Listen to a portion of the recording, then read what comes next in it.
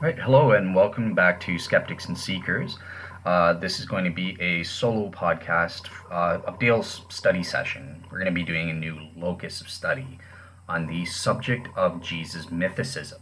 So I was invited to go on the Right to Reason podcast to do a debate or a discussion on the subject of Jesus mythicism, both with Robert Stanley and another atheist podcaster named Kevin Francis, who's going to be taking up the mythicist position. So yeah, look forward to that. We're scheduled to record that for next Sunday, so hopefully that'll be up sometime next week for you guys to listen to. But in the meantime, obviously I've been doing a lot of research into the subject of Jesus mythicism, and I figured why not do an actual solo series going into great detail on all the evidence that we have for the existence of the historical Jesus. So yeah, that's what this series is going to be about. This is going to be part one. I'll post up parts, on an ad hoc basis whenever I get a chance or have the time to post something up. But yeah, I just wanted to throw this first part out here for you guys to consider, focusing on some of the extra biblical references or secular non-Christian sources that mention Jesus. And we're going to be looking about 4 to 5 of them in this part. Looking specifically at ancient historians of the ancient Roman Empire period of time there. So yeah, that's we're going to be looking at Thallus and Phlegon, the Roman historian Cornelius Tacitus, the Roman historian Suetonius, and the Jewish historian Flavius Josephus. So that's what you guys can look forward to seeing. These are presented as positive evidences showing that a historical Jesus did in fact exist. However, getting straight into it, before we actually look at the evidence itself, I think it's important to define our terms. What is my claim that I'm trying to prove here positively? And my positive claim is only that a minimal historical Jesus existed historically. So I'm not trying to prove that the Jesus of the Gospels and everything that he did in the Gospels is true, and everything that the New Testament says about Jesus is true, or everything that Christians say about Jesus in later sources, like with the Catholics and that sort of thing, and their extra biblical doctrines, orthodox doctrines, and that sort of thing.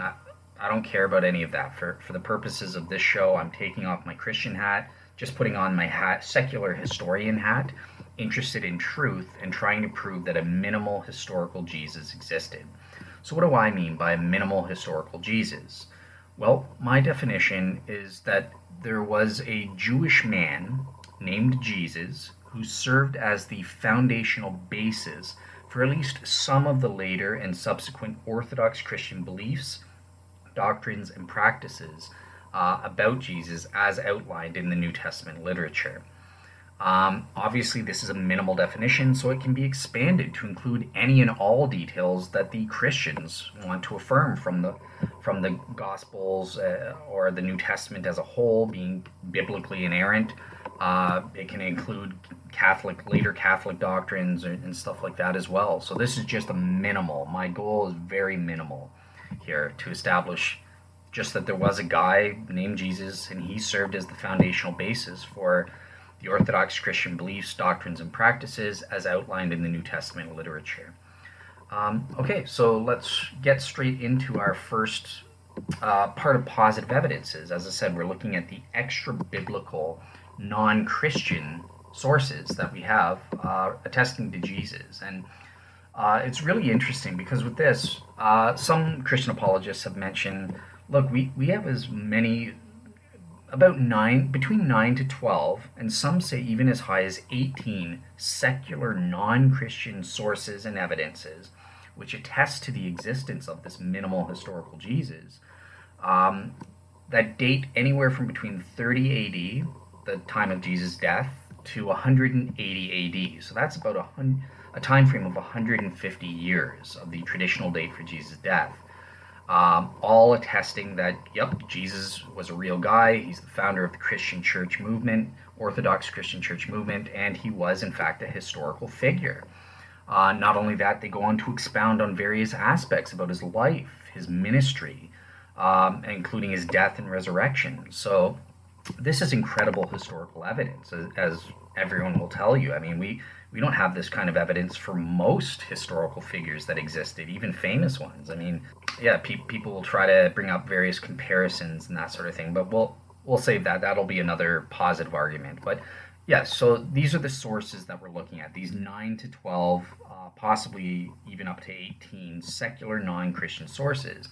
And as I said, I'm going to be starting to look at the actual ancient historians as a category as the first category of these extra biblical sources. And these include Greek historians, Roman historians, and one Jewish historian, Josephus. So we have about 4 to 5 of this category of extra biblical source. And I first want to start with, really it's 2 for the price of 1, but we have Thallus and Phlegon, or Phlegon of Tralles. So these were 2 historians who lived during the Roman Empire. They were Greek historians, so they wrote Hellenistic histories as opposed to Roman histories like Suetonius or Tacitus. So there is a difference there. Now with Thallus, he wrote what he called histories. And he gives us a reference to Jesus apparently in his 3rd volume or 3rd book. We're not sure where exactly there. And he wrote his book, according to Christian apologists, he wrote his book in about 52 to 55 AD. So that's incredible. This would be the earliest source that we have attesting to Jesus, even earlier than the Gospels, even earlier than much of Paul's letters. So yeah, that if this is true, that would be incredible evidence there. And then with Phlegon, he wrote what is called Chronicles. He wrote about 16 books, but in book 13 or 14, again, we're not exactly sure where, he also talks about Jesus as well. And his works are dated about 120 to 140 AD. So again, within the 180 AD time frame there. So yeah, let's just quickly address who these people were. So again, as I said, Thallus was a Greek historian living in the Roman Empire. According to Christian apologists, he was actually an eyewitness, or could have been an eyewitness to what he records, because he basically wrote a history of the Eastern Mediterranean world from the time of the Trojan War, so that's around 1200 BC, up until his own time, around 52 to 55 AD. Now, in terms of the dating, Phlegon's work is pretty uncontroversial in terms of it's being dated to the mid-2nd century, sometime between 120 to 140 AD, with most scholars favoring the latter, the 140 AD mark. However, with Thallus, the dating of his work is a lot more controversial. Some scholars, in terms of when it dates from, so we have various mentions of Thallus, so that about 3. So one is from a guy named Julius Africanus, who we'll learn a little bit more about later on. However, in terms of dating, we have 2 other people that mention Thallus that we get this date from. So the first is from Eusebius, the early Christian church father and father of modern church history, writing in the 4th century AD, and his name is Eusebius. So he wrote his own church history. He says this about Thallus, that he wrote his history in Greek, that's Koine Greek, the common Greek, and that it was a summary from the fall of Troy, 1200 BC, until the 167th Olympiad. For those that don't know, the Olympiad dating system, basically the ancient Greeks held Olympics every 4 years. So an Olympiad is a period of every 4 years since the beginning of the first Olympics that took place in ancient Olympia in Greece.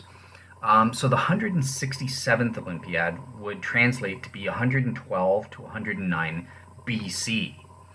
Now, obviously, what? Well, that's a problem then. Well, if this is the work that's been attributed that we're going to be using, that dates before Jesus. So how can he record anything about Jesus? And in the first place, some critical scholars have come up with, this Eusebius isn't talking about the same historical work. He wrote another historical work and that did cover more up until the time of Jesus and that sort of thing. But this doesn't work. Most scholars reject it. Richard Carrier himself, he was the one who first sort of played with this and advanced this back in 1999. And then he later on realized that's complete rubbish. That's not true. It is in fact the same work. So again, we ask, well, if his history only covered the period up to 109 BC, how could he talk about Jesus? And what most scholars have recognized is there's a textual corruption here in the date. And they'll say, well, actually, it should be, instead of 167th Olympiad, it should be the 217th Olympiad, because if you just change a couple of the Greek characters, you get 217 as opposed to 167, and that will bring us right up into the 28 to 33 AD time frame. Beautiful. That's Jesus. That's what we needed.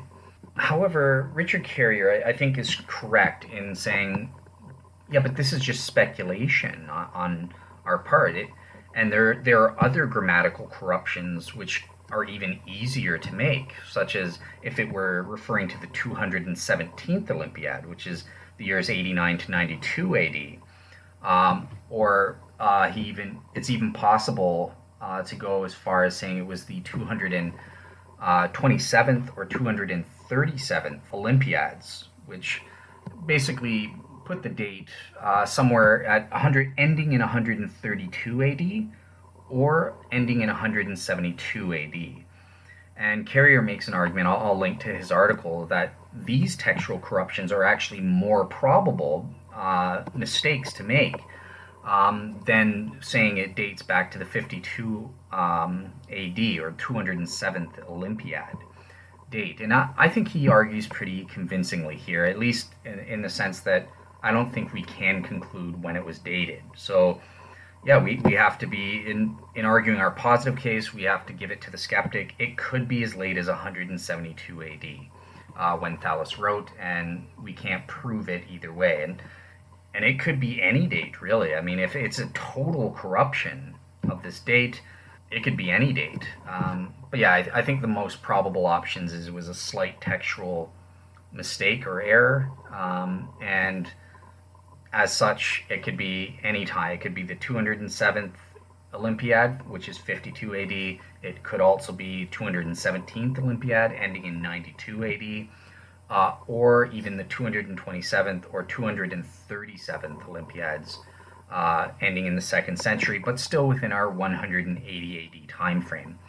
Now, it's important to note that we know for a fact it does date before 180 AD because it's referenced in an author's works that is known to have been written in 180 AD. So that is the end of the line. 172 AD, based on the Olympiads, is probably the most likely latest date that we have for Thallus's works. Now, just one thing to mention in terms of the date. Sometimes you'll hear Christian apologists say that, well, Thallus is actually mentioned in Josephus, and this would put, at least at the latest, put Thallus's works to be written in the 1st century, 92 AD. Let's take that Olympiad instead. So sometime between 52 and 92 AD, because Josephus tells us that Thallus existed before he wrote his histories in the Antiquities of the Jews. So yeah, Josephus tells us about a guy named Thallus who was a Samaritan freedman. He was freed by the Emperor Tiberius and worked with him, so he had access to all the resources he would have needed and that sort of thing. He was from Samaria, so that's the region in the east, and makes sense from where he would be a historian of Eastern Mediterranean or Syrian affairs. And this is said to prove, well, he couldn't be from the 2nd century. He's still from the 1st century, even if at latest you put him around 92 AD. But the problem is, I don't think we can prove, Christians go too far in using this as evidence. It's possible, but we can't prove that Josephus is talking about Thallus, that we're interested here, the historian. So number one, in the first place, the word Thallus isn't anywhere in Josephus. It doesn't exist in any early extant manuscripts of Josephus. until a scholar really just put it in by speculation or conjecture, is what the scholar says. His name was Hudson, and it first appears in the year 1720. So this quote that we're talking about is the Antiquities of the Jews, Book 18, Chapter 167. But yeah, the word thalos just isn't there. It's actually allos in the original Greek from the early manuscripts. The thalos just doesn't occur until 1720, so that's problematic. Also, it doesn't mention anything about this thalos writing a literary work or writing a history as an imperial freedman or anything like that. So again, and thalos was a very common name at the time. So yeah, I think that Christian apologists are reading things into this text and wanting to connect the two thaloses together, but while it makes sense, they fit. It's certainly a plausible suggestion that they're one and the same. I don't think that we can meet our burden of proof in proving, yes, the alleged thalos or allos that Josephus talks about is in fact the thalos, the historian that Eusebius and Julius Africanus talk about. So yeah, that's it in terms of the debate, the dating issue. In terms of Phlegon, he was also a Greek historian, wrote a Hellenistic history. He was actually a freedman. He was freed by the Emperor Hadrian in the 2nd century AD. He was from a place called Tralles. We know about him. He's quoted by Julius Africanus and several other later Christians. Eusebius talks about him. Origen of Alexandria talks about him and quotes from him as well. Now, Phlegon was someone he wasn't a totally reliable historian. He got details wrong. Origen tells us that he mixed up details about Jesus and thought that things that Peter did were things that Jesus did. So he does get things wrong. And he has a fondness for fantastic stories. So being from the 2nd century, it wouldn't be surprising to find him copying from Christian literature or Christian, hearing secondhand testimony or hearsay and recording that in his works. So yeah, that's who we're talking about and when they wrote. Now, the first major problem that we're going to encounter here is that, what exactly did they say? And the truth is, we don't know, because their works haven't survived. They're totally lost in the modern world. We don't have any extant manuscripts, or let alone the original autographs of what Thales and Phlegon said. They're only preserved through quotations of later Christian historians and authors like Eusebius or that sort of thing. So that's kind of a problem. We don't know exactly what these historians themselves said, but we only have a quote, the earliest of which is preserved in the Christian historian Julius Africanus, or Sextus Julius Africanus, and that's where we get our first quote from them talking about Jesus. So let's just see what Julius Africanus says here, quoting them.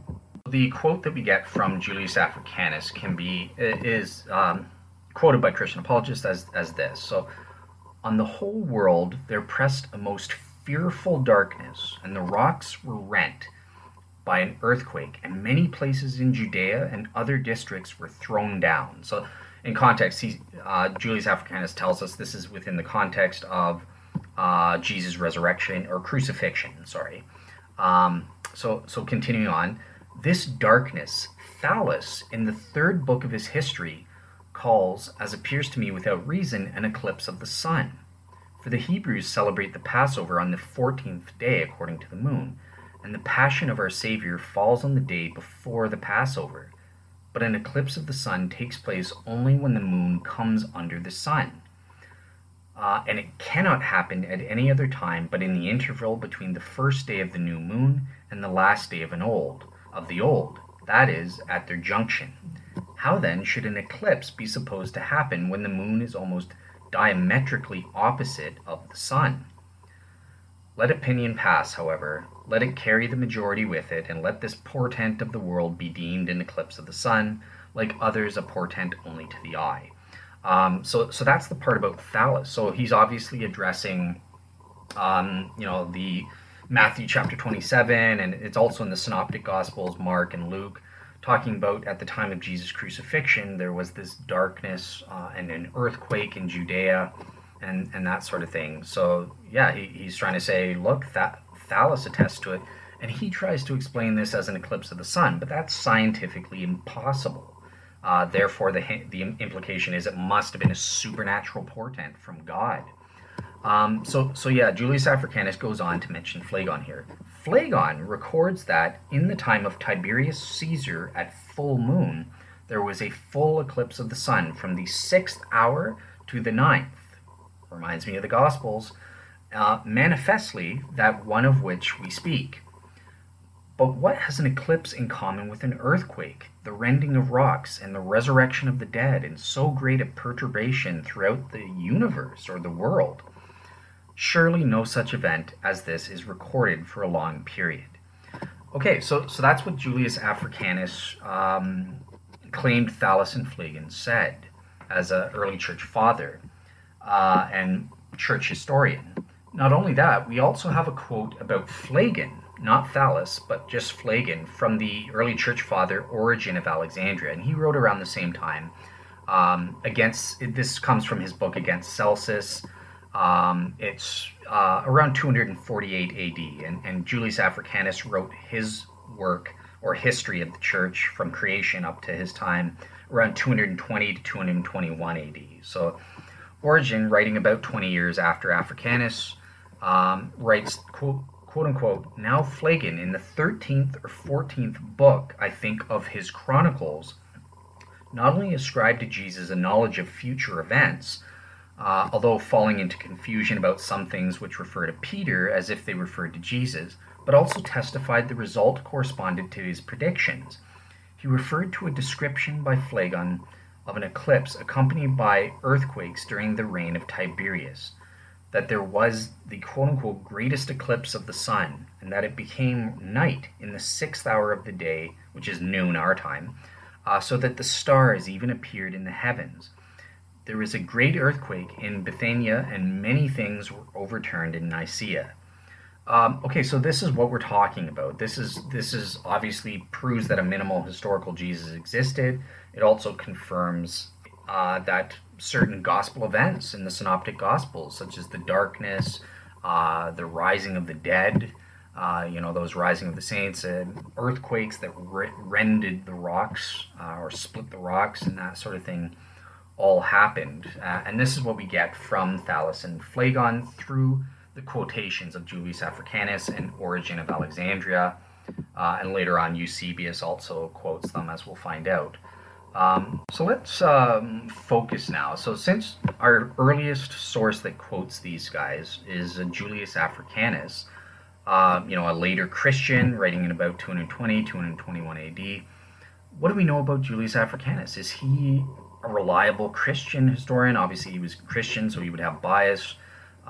What are some things that we can know about this guy to determine if he's reliable? Well, in the first place, just general information. He was a native of Jerusalem.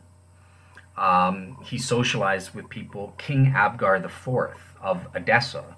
Now, if, you'll remember from the Shroud series, the king of Edessa was the first king in human history to convert to Christianity official and have the official religion of his city be Christianity.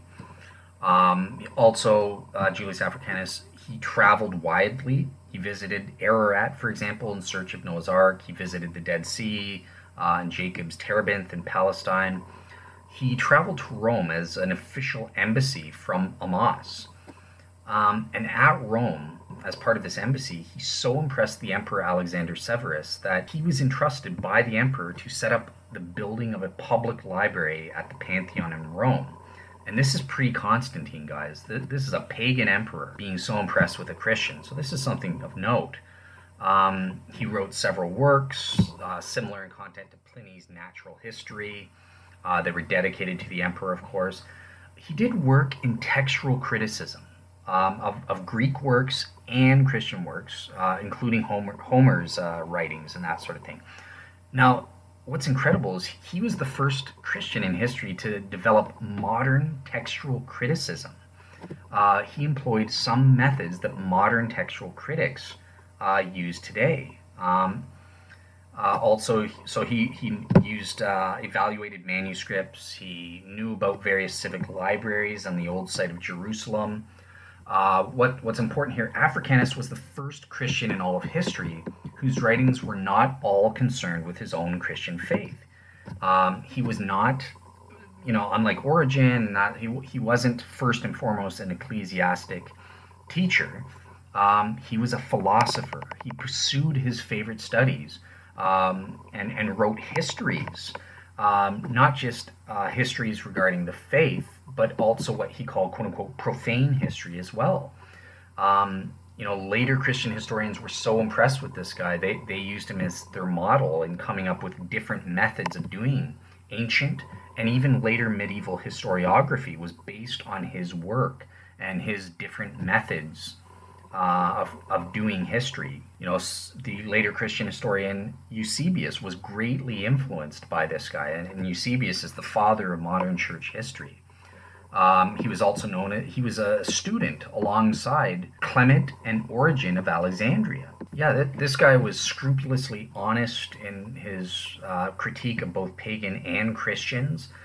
He's famous for getting into a massive dispute with Origen of Alexandria on the historicity of the Book of Susanna, which is an apocryphal book added onto the Book of Daniel. Catholics and Greek Orthodox, I think, accept it, but yeah, he got into a dispute and proved through textual criticism, basically saying it was written in Greek and was not a part of the original Aramaic. So he provided that argument against Christians. He doesn't just blindly follow tradition because he's a Christian. So yeah, just as a modern, Dr. Robin Lane Fox is someone who's looked at a lot into Julius Africanus as a secular scholar and historian today, and he cites him as the best educated dual culture products of his day, the best. So yeah, this, I think when it comes to the question of was Julius qualified as an ancient historian, you're darn tootin' he was. I mean, number one, he has the background to lead us believe that he has the requisite skills, resources, and access to information to do the history. As I said, he traveled widely. He was a favorite of the emperor, giving him access to rare and privileged info. He built an imperial library in Rome, giving him access to the sources and materials he needed. He had skills in textual criticism before anybody else did. He employed semi-scientific approaches, so multiple approaches to doing history. I think he was qualified to be an ancient historian. And secondly, subsequent historians all used him, as I said. But yeah, we have several examples where he demonstrates his methodology is reliable as a historian. Okay, so this leads into a quick discussion of the problems, just based on the ancient evidence alone here. So in the first place, with respect, let's pretend Julius Africanus, since he's reliable, he did quote Thallus and Phlegon correctly. Again, we don't have their writing, so we don't know if Julius Africanus is doing any editing or connecting any dots, which was common ancient historiographical practice back then. Does Thallus himself talk about Jesus? Does Phlegon mention Jesus? And with Phlegon, I think we can say that he did, because we have multiple sources saying that he linked it to Jesus and he's in the 2nd century and would have been interested in that sort of thing. But with Thallus especially, we just have no idea what he said. And in fact, it seems that the evidence points to the fact that he didn't link or talk about Jesus at all. It seems like what's going on is he mostly just talked about an earthquake as well that happened in Bithynia, because Eusebius also quotes the same thing, and he was familiar with Julius Africanus and Thallus. He explicitly says he uses Thallus, his works, which weren't lost at that time, as a source, and he never gives this quote that we get from Africanus. Instead, he just talks about Thallus mentioning about earthquakes in Bithynia, which is Turkey, not Judea. and the rocks being split in that region and that sort of thing, and an eclipse of the sun, which he doesn't give a location for. Now, the only coincidence is that, well, this just happens to occur in the same time that Jesus was crucified, in the reign of Tiberius. So yeah, it's hard we can't prove whether they themselves talk about a historical Jesus as opposed to just these random events. And Julius Africanus or later Christians connect the dots and say, oh, this is the eclipse that the Gospels are talking about. Look, Thallus is talking about it. He's talking about Jesus' crucifixion and that sort of thing.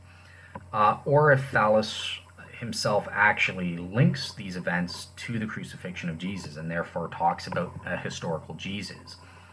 Yeah, I personally even Gary Habermas, mentions that this is a good point. When he's talking about a mythicist, G.A. Wells, he says this, quote unquote, but Wells raises a fair question about this testimony. Julius Africanus only implies that Thallus linked the darkness to Jesus' crucifixion. We are not specifically and explicitly told if Jesus is mentioned in Thallus's original history at all. So this is obviously a problem that kind of eliminates Thallus's testimony as being important right there, or proof that the historical Jesus existed on a balance of probabilities. I don't think we can use it. Phlegon's a different story because we have Origen and other Christians that do, including Eusebius, that had other independent works and did say that he talked about Jesus. So I think it's more probable than not that Phlegon did link this earthquake at the time to Jesus. However, again, the problem is with the quotes we get from Origen and from Eusebius is that these events don't take place in Judea. They take place in Bithynia or Turkey. So it looks like later Christians have sort of mangled that up, in addition, through Africanus and that sort of thing, and linked these together. So yeah, these are the problems. Even taking things at face value, Africanus was quoting these guys properly and that sort of thing. It does seem like Julius Africanus and or possibly someone later linked Jesus' crucifixion to these events that the ancient Greek historians themselves did not. So now another problem that comes up here for interpretation is based on the text. Julius Africanus's works, we don't even know what he necessarily said because we don't have either the original autographs or even later manuscripts of his works that are extant today. So we don't even know what Julius Africanus said. We only have his works preserved to us through a guy named George Syncellus. And he was writing in the around 870 to 875 AD. He wrote a comprehensive history of the world where he adopted all the pagan historians and all the Christian historians and kind of made a universal history up to his day in the 9th century AD. So in terms of textual transmission or the bibliographical test, obviously that allows for a lot of corruption in the text. And in fact, we actually know that the quote that I gave is actually proven corrupted in terms of Phlegon's quote. That wasn't original to Julius Africanus, and it wasn't even probably wasn't even original to George Syncellus. This was a textual corruption that came into effect in the 10th century and expanded in the 12th century. A guy named Michael, he copied George Syncellus and that sort of thing, and copied these quotes. And there's expansion going on that even George Syncellus himself didn't talk about. Not again, this will be mentioned in the sources, so check out the sources. I've got the textual transmission in detail from Richard Carrier and a scholar named Jacobi and that sort of thing. So yeah, once again, there are problems in the textual transmission, and we just don't have access to the manuscripts of the primary sources, even in terms of the primary source Julius Africanus, if you want to consider him. That said, we do have the primary manuscript copies of Eusebius and Origen's works that mention this. So yeah, in terms of this, what worth do I give this? Just based on these problems alone, I don't think that we can say we have proof from secular Greek historians during the Roman Empire that attest to Jesus through the eclipse and that sort of thing. My honest impression is that this fails as evidence, and that what happened is Phlegon in the 2nd century and other historians, possibly Thallus, did talk about an eclipse of the sun that took place during the time of Jesus' crucifixion, and a massive earthquake which rent rocks and that sort of thing in Bithynia, Turkey, not necessarily in Judea. That's a later textual thing that happened in the medieval period.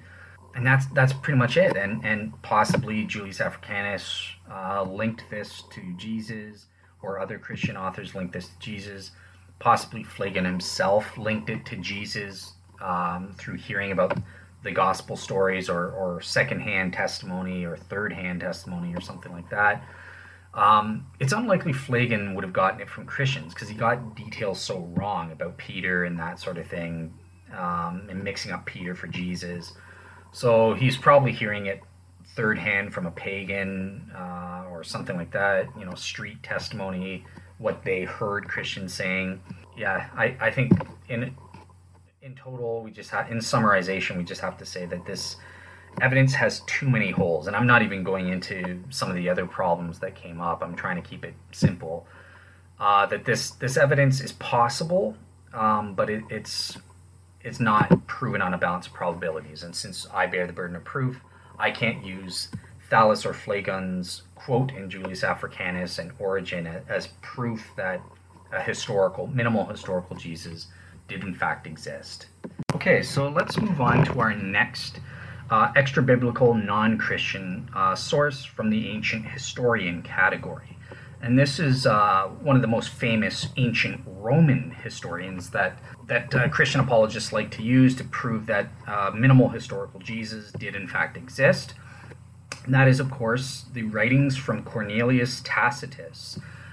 So who is Cornelius Tacitus? Well, he's known as the greatest ancient Roman historian. So he wrote a Roman history rather than a Hellenistic history. He wrote a multiple volume work detailing the history called the Annals, or Annals. And this was written approximately 115 to 117 AD. That's sort of the 3-year range. He died in the year 120 AD, so it wouldn't have been written after that date. And he was born in around 52 to 55 AD, so obviously he would not be an eyewitness to Jesus or that sort of thing. He wrote his multi-volume work around 115, 117 AD, towards the end of his life. He called these the Histories, or the Annals.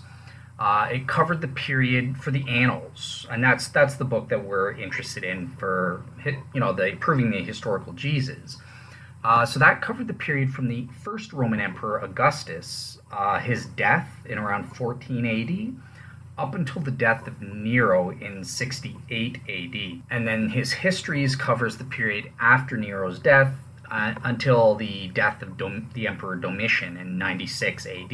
So it's obviously the Annals that we're interested in for proving a historical Jesus that covered the period when Jesus was alive. Now, unlike the other Thallus and Phlegon, the great news is with Tacitus, his primary works have survived through extant manuscripts.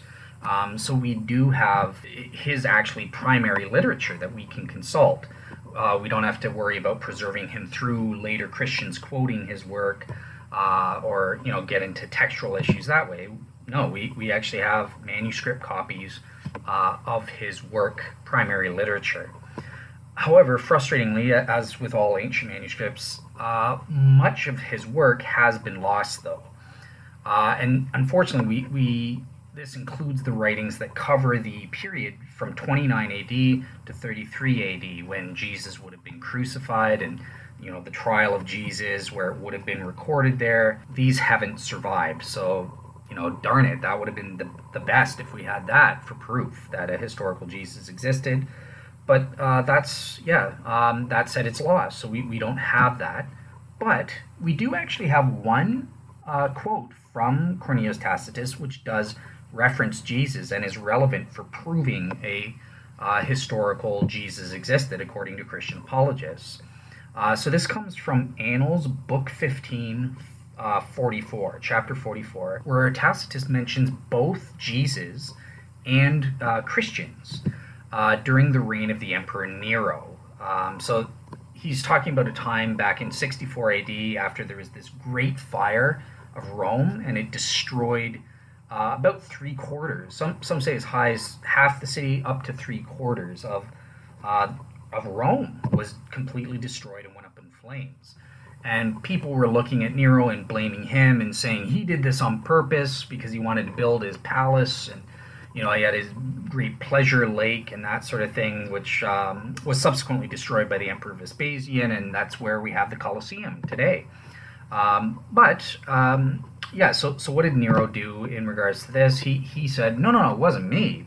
It was those Christians. And he started persecuting Christians quite satanically, I would say. He was known as the Antichrist, for crying out loud, at the time. So what does Cornelius Tacitus say about Jesus and Christians in this context, the context of talking about the Emperor Nero placing the blame and using Christians as scapegoats after 64 AD, after the Great Fire of Rome? So here's what he says, quote unquote, "But not all the relief that could come from man, not all the bounties that the prince could bestow, nor all the atonements which could be presented to the gods availed to relieve the Emperor Nero from the infamy of being believed to have ordered the fire of Rome, the Great Fire of Rome." I don't know why I can't say the the Great Fire of Rome. We'll leave it at that. Now, continue on. "Hence, to suppress the rumor, Nero falsely charged with guilt and punished innocent Christians who were hated for their enormities by the populace. Christus, spelled properly, Christ us, the founder of the name, was put to death by Pontius Pilate, the procurator of Judea in the reign of Tiberius. But the pernicious superstition, repressed for a time, broke out again, not only through Judea, where the mischief originated, but through the city of Rome also, where all things hideous and shameful from every part of the world find their center and become popular. Accordingly, an arrest was first made of all who pleaded guilty upon their information. Then upon their information, an immense multitude was convicted, not so much of the crime of firing the city, as for their hatred against mankind." So that's the quote. It's a nice, quick and easy single quote. This is actually preserved, so in Cornelius Tacitus's own writings in manuscript form. This looks like it's great evidence. This proves that there was a historical Jesus who was killed and put to death by Pontius Pilate. Gospels confirmed. During the reign of Tiberius, Gospels confirmed. The Christian belief is said to have sprung up in Judea. It was suppressed for a little bit, and then it broke out again all over the world, including in the city of Rome itself. Gospels and Acts confirmed. This looks like great evidence on the face of it. Now, there is one caveat that I just want to mention that was an objection brought up from my skeptical co-host, David Johnson, when I was going over the evidence with him. So, in the first place, another aspect here is confirming the Gospels is that Christus was the founder of the Christian movement. Great, Gospels confirmed. But my skeptical co-host David Johnson brings up the fact, but look, it uses the name Christus. It doesn't there's no mention of a Jesus there. And remember, you're trying to prove the minimal historical Jesus. There's no Jesus. Yes, in the first place, it's true he doesn't mention the proper name Jesus. And it wouldn't have made sense for him to do that. And we'll get into that's sort of an objection that I'll get into in a bit. But I just want to say, for the sake of argument's sake, it's totally irrelevant against mythicists. I mean, who cares? Whether you get the name or not, I can get the name Jesus as part of a cumulative case because we know that the Christians said their founder was Jesus Christ and that sort of thing. So when you bring in supplemental evidences from the Christians or other pagan and Jewish sources, then you can find out this Christus was named Jesus, and he was the founder of the early Christian church movement. But it's enough against the mythicists, even if we don't get Jesus' name from Cornelius Tacitus in isolation, we still get a historical person who was known as Christus, who founded the Christian movement and was executed historically by Pontius Pilate during the reign of Tiberius. So I don't even care if you'll give me a name. This disproves and destroys the mythicist and falsifies it, if true. If it is, in fact, a good quote, good evidence.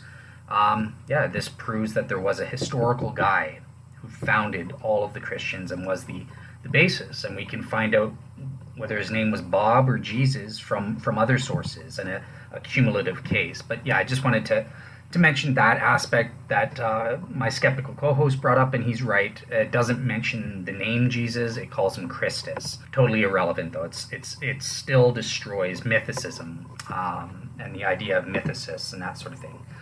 So, yeah, let's first start the opposite way around from the way I approached Thales and Phlegon.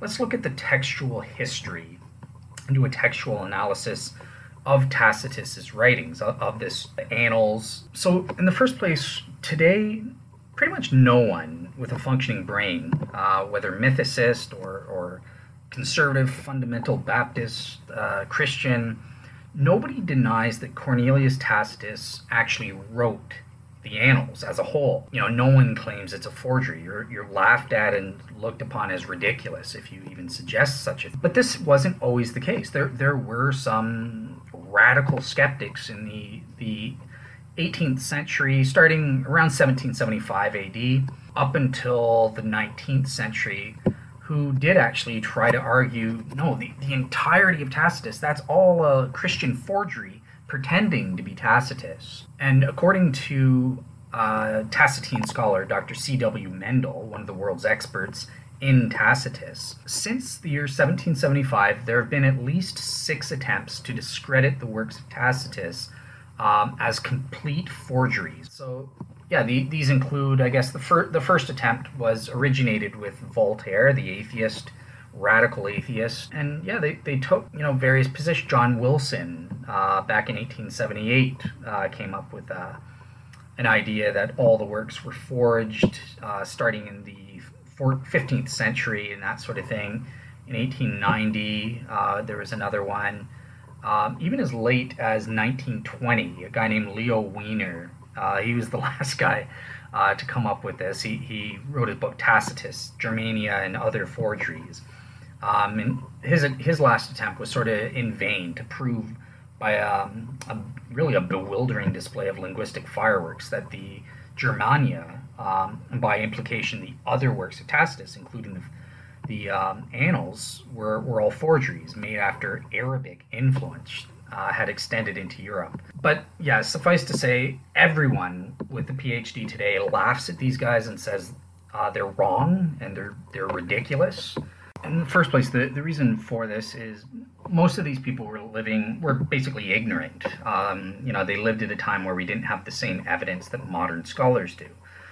So there is a bit of a gap in around the 1400s, whereby a guy named Poggio Bracciolini, and they try to say in the 1400s there is this brand new thing that came about, this Tacitus, which is a Christian forgery, was written around this time, and that's what a lot of these radical skeptics about Tacitus as a whole try to argue for.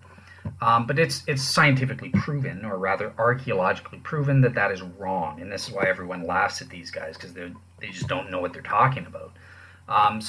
We also have quotes from people dating back to the 400s AD quoting the Tacitus works exactly as we have it today. So, we have Sulpicius Severus of Aquitaine, and he actually quotes the specific passage, 1544, as well as other passages, 1537 and that sort of thing, that we're interested in. But there's others as well that quote other parts of Tacitus's history. We have manuscripts that predate So it's archaeologically proven that this version of Tacitus as a whole that we have did not just come about in the 1400s. It predates that by centuries, going back to the ancient world, and this is proven. You can see it with your own eyeballs, and I'll provide a source detailing all the manuscripts that we have as well. There's links. You can see it with your own eyes if you can read other languages. And yeah, as I said, we have quotes of Tacitus exactly like what we have as far back as the 400s AD, including the specific passage 1544 that talks about Jesus. So yeah, this is just complete rubbish, and it's wrong. A second major reason why people laugh at these guys is because it's absurd. What motivation? A Christian would have no motivation to forge a writing of Tacitus. Just, all of the writings that we have extant today in the year 1427 to, basically it's very, Tacitus hates Christians and he hates Jews, and this is obvious in his writings. It's very anti-Christian. No Christian would write that. They would have no motivation for writing that just to get one quote out of everything else that's so not relevant for a Christian to care about. It's just pagan secular history. So yeah, there's no motivation on this front as well. It just doesn't make sense that a Christian would say this. So according to Dr. Mendel, the Tacitian scholar and world's expert that I mentioned before, here's what he says. According to Mendel, quote unquote, none of these writers or radical skeptics have won general acceptance of their estimates of Tacitus. The extreme positions have been completely abandoned since the 1920s, and the general integrity of Tacitus has been archaeologically and historically vindicated. And it's from Mendel that I get a list of all the people and archaeological proof that proves Tacitus's writings definitely go back in the form that we have to the ancient world. So yeah, Tacitus as a whole has been vindicated. But as I said, what about a more nuanced claim? And this is again rare, but there are some. I think Bob Price might do this. I'm not sure. I need to recheck that. But okay, well maybe Tacitus in general is vindicated, and yep, Tacitus wrote the annals on history and that sort of thing. But the specific text that talks about Jesus, that was a later Christian interpolation or forgery. That specific text. So what can we say against that? Well, in the first place, it would have to be a very ancient forgery, right? Because we have quotes going back to the 400s AD for this specific text that talks about Jesus. So it would have to be an ancient forgery that's scientifically or archaeologically proven. 100%. However, in terms of an ancient interpolation, that's also improbable. And most Tacitian scholars all agree with me about this. They don't think that this is a Christian interpolation.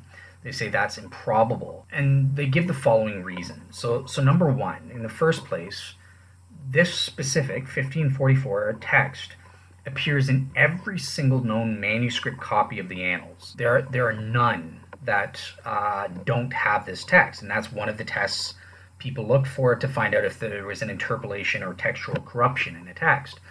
Although with this, we have to admit and be fair to the mythicists that we have very few copies of Tacitus, and none of those manuscript copies date earlier than the 11th century. So that's very late. But yeah, I mean, that's just the nature of ancient history, unfortunately. Everything dates from the 9th century to the medieval period sometime. However, also we have Tacitian experts like Dr. Henry Furneaux, and they've conclusively proven that this passage is in perfect Tacitian style, so that this is a linguistic argument. It's written in what's called quote-unquote Tacitian Latin. So Tacitus has his own unique style, and in fact, Christians in the 15th century and 16th century reading Tacitus, this was one of the things they critiqued him on and said, oh man, Tacitus sucks. He writes bad Latin. In addition for his anti-Christian bias, they also condemned him for writing bad Latin, as they called it. Obviously, it wasn't bad at his time, but for them, they considered it undeveloped or primitive Latin. And all scholars, every single one, there are zero today that disagree with this. It's universally accept it, including by mythicists Richard Carrier, G.A. Wells, all admit this. It's conclusive. Tacitus wrote 1544, as well as his book, The Annals as a Whole. Another thing here is that the anti-Christian tone or bias in this particular passage is so strong. It's extremely unlikely. There's no motivation that a later Christian would have written this at all. And as I said to you, the Tacitian polemic against Christians is so strong that this was one of the two factors that Tacitus was condemned by Christians in the 16th century. He got his bad Latin, and he was an anti-Christian bigot. There's no motivation for a later Christian to interpolate this passage at all. It just doesn't make sense. And that's why the majority of Tacitian scholars, the world's experts that specialize in actually studying Tacitus, not Bible scholars, not biased mythicists, people with actual PhDs and who study the writings of Tacitus for their entire life's work, all agree with me and say this text is not corrupted. It's perfect, and it was written by Tacitus. Yeah, and obviously Jewish people wouldn't have interpolated it. They wouldn't have been in the position to insert this into medieval manuscripts in the 11th century, or even in the ancient world. They never had power during the diaspora and that sort of thing, so that doesn't make sense. They didn't have an opportunity to do it. And pagans in the ancient world, why would they interpolate something about Jesus? They would have no motivation about it. So yeah, it's confirmed. This text was written by Tacitus in 115 to 117 AD. There are no textual issues, and most scholars, including mythicists, admit, yep, Tacitus wrote this. Now, there are some lay skeptics that I should mention here who try to provide a counter to this. No one who's an actual scholar. Again, I'm not 100% about Bob Price, but I don't think he questions this either. I need to double check that. But, some lay skeptics will advocate for an interpolation here and will say, well, look, no ancient early Christian church father quotes this passage in early church history. So this proves it must have been added later, because why would they pass up on quoting something about Jesus? They quoted Phlegon, they quoted Thallus, remember? But yeah, to counter this, look, no church father would have willingly quoted such a negative reference to Jesus. This just proves that they didn't have the motivation not only to interpolate such a passage, but they didn't even want to quote it because it was so negative and polemical against Christianity and against Jesus. Also, Tacitus, we have to remember, he was an intellectual elite of his day. He wrote for a very limited number of his peers, a very limited audience, people of his peers. So the annals may not have gotten into the church's hands at an early date. It probably took, at least a couple centuries. Once Christians started coming into more power, then they would have had access and started quoting this or that sort of thing. But the early Christians, they wouldn't have been able to get their hands on the annals in the same way they might have been able to get their hands on Phlegon or another Greek historian Thallus's writings or that sort of thing. So yeah, I think that the text has been proven historically to have been written by Tacitus in general, and this specific passage is not an interpolation or forgery. It was written by the hand of Tacitus himself. Great. So given that it's written by Cornelius Tacitus, does that prove that an historical Jesus actually did exist? What is the reliability of Cornelius Tacitus and or his sources? And let's look at that and see what some objections might be in that sort of thing. So let's first start with Cornelius Tacitus himself, his reliability or bias and that sort of thing. So in the first place, Tacitus is a Roman historian, has been called the greatest, the best, absolute top-notch historian of ancient Rome by basically all modern scholars and historians. He's praised today for his moral integrity and essential goodness. And the Tacitian literature, again, scholars that actually study, these are Tacitian scholars, secular Tacitian scholars that study Tacitus and only Tacitus 365 days a year or something. That's an exaggeration, but this is what they specialize in, and they're full of praise for the accuracy, care, critical capability, and just general trustworthiness of Tacitus and his works. So I've compiled a list of about 9 Tacitian scholars, secular Tacitian, non-Christian. They're not Bible scholars. They're not Christian apologists. These are Tacitian scholars who all back me up in saying that Tacitus, my goodness, this guy is where it's at. He's a reliable historian. You can trust what this guy says in general, in accordance with the ancient historiographical method. So in the first place, I have a quote from Dr. Ronald Syme from Oxford. He's regarded as one of the foremost Tacitian scholars in the world. And he says this, quote unquote, "The prime quality of Cornelius Tacitus is distrust. He was no stranger to industrious investigation, and his diligence of investigating matters was exemplary." Another Tacitian scholar, Dr. Ronald H. Martin, he mentions this, quote unquote, "It is clear then that Tacitus read widely, and that the idea that he was an uncritical follower of a single source or hearsay is quite untenable." We also have Dr. Michael Grant, responding to, in context, he was responding to someone saying Tacitus was biased and showed an unfair selectivity and that sort of thing. He says, so sure, all ancient historians did utilize selective measures in the material they presented.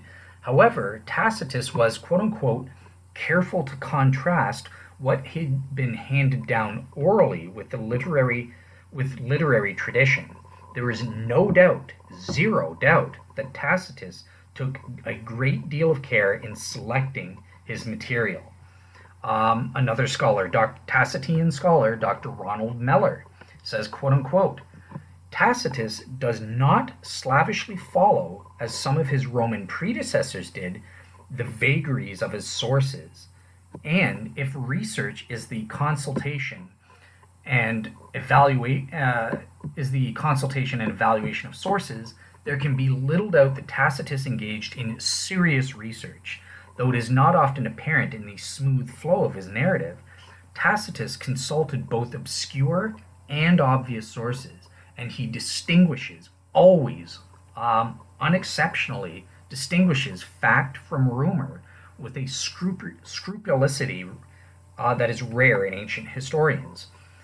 Here's another one. Dr. Kenneth Wellesley says, quote unquote, "Very seldom does Tacitus show to be false to fact, and archaeology has shown that only once or twice is Tacitus found to be guilty of a small slip." This is incredible. I'll leave you with one last one. Another secular Tacitian scholar, Dr. Arnaldo Mamagliano. And he says, look, Tacitus was, quote unquote, not a researcher in the modern sense, of course. He nevertheless says that he was a writer whose reliability cannot be seriously questioned. So Arnaldo says that he's a writer whose reliability cannot be seriously questioned. I think this is incredible. This proves Tacitus is someone that you should just believe. He gets the benefit of the doubt when he reports facts. He's always, with the exception of 1 or 2 minor exceptions, always proven to be accurate in what he reports. But there have been some skeptical counters to this. So it's obvious that Tacitus was an ancient historian. As great as he is, he's never going to be up to the standards of a modern historian with modern historiography. And as such, Tacitus had an obvious bias. He's a biased ancient historian, and he manipulated his data. He did use ancient historiographical techniques. He used selection techniques of his data and what was important for him to make points, right? As we said, Craig Keener told us ancient historians used history to provide edifying points, not just report historical data.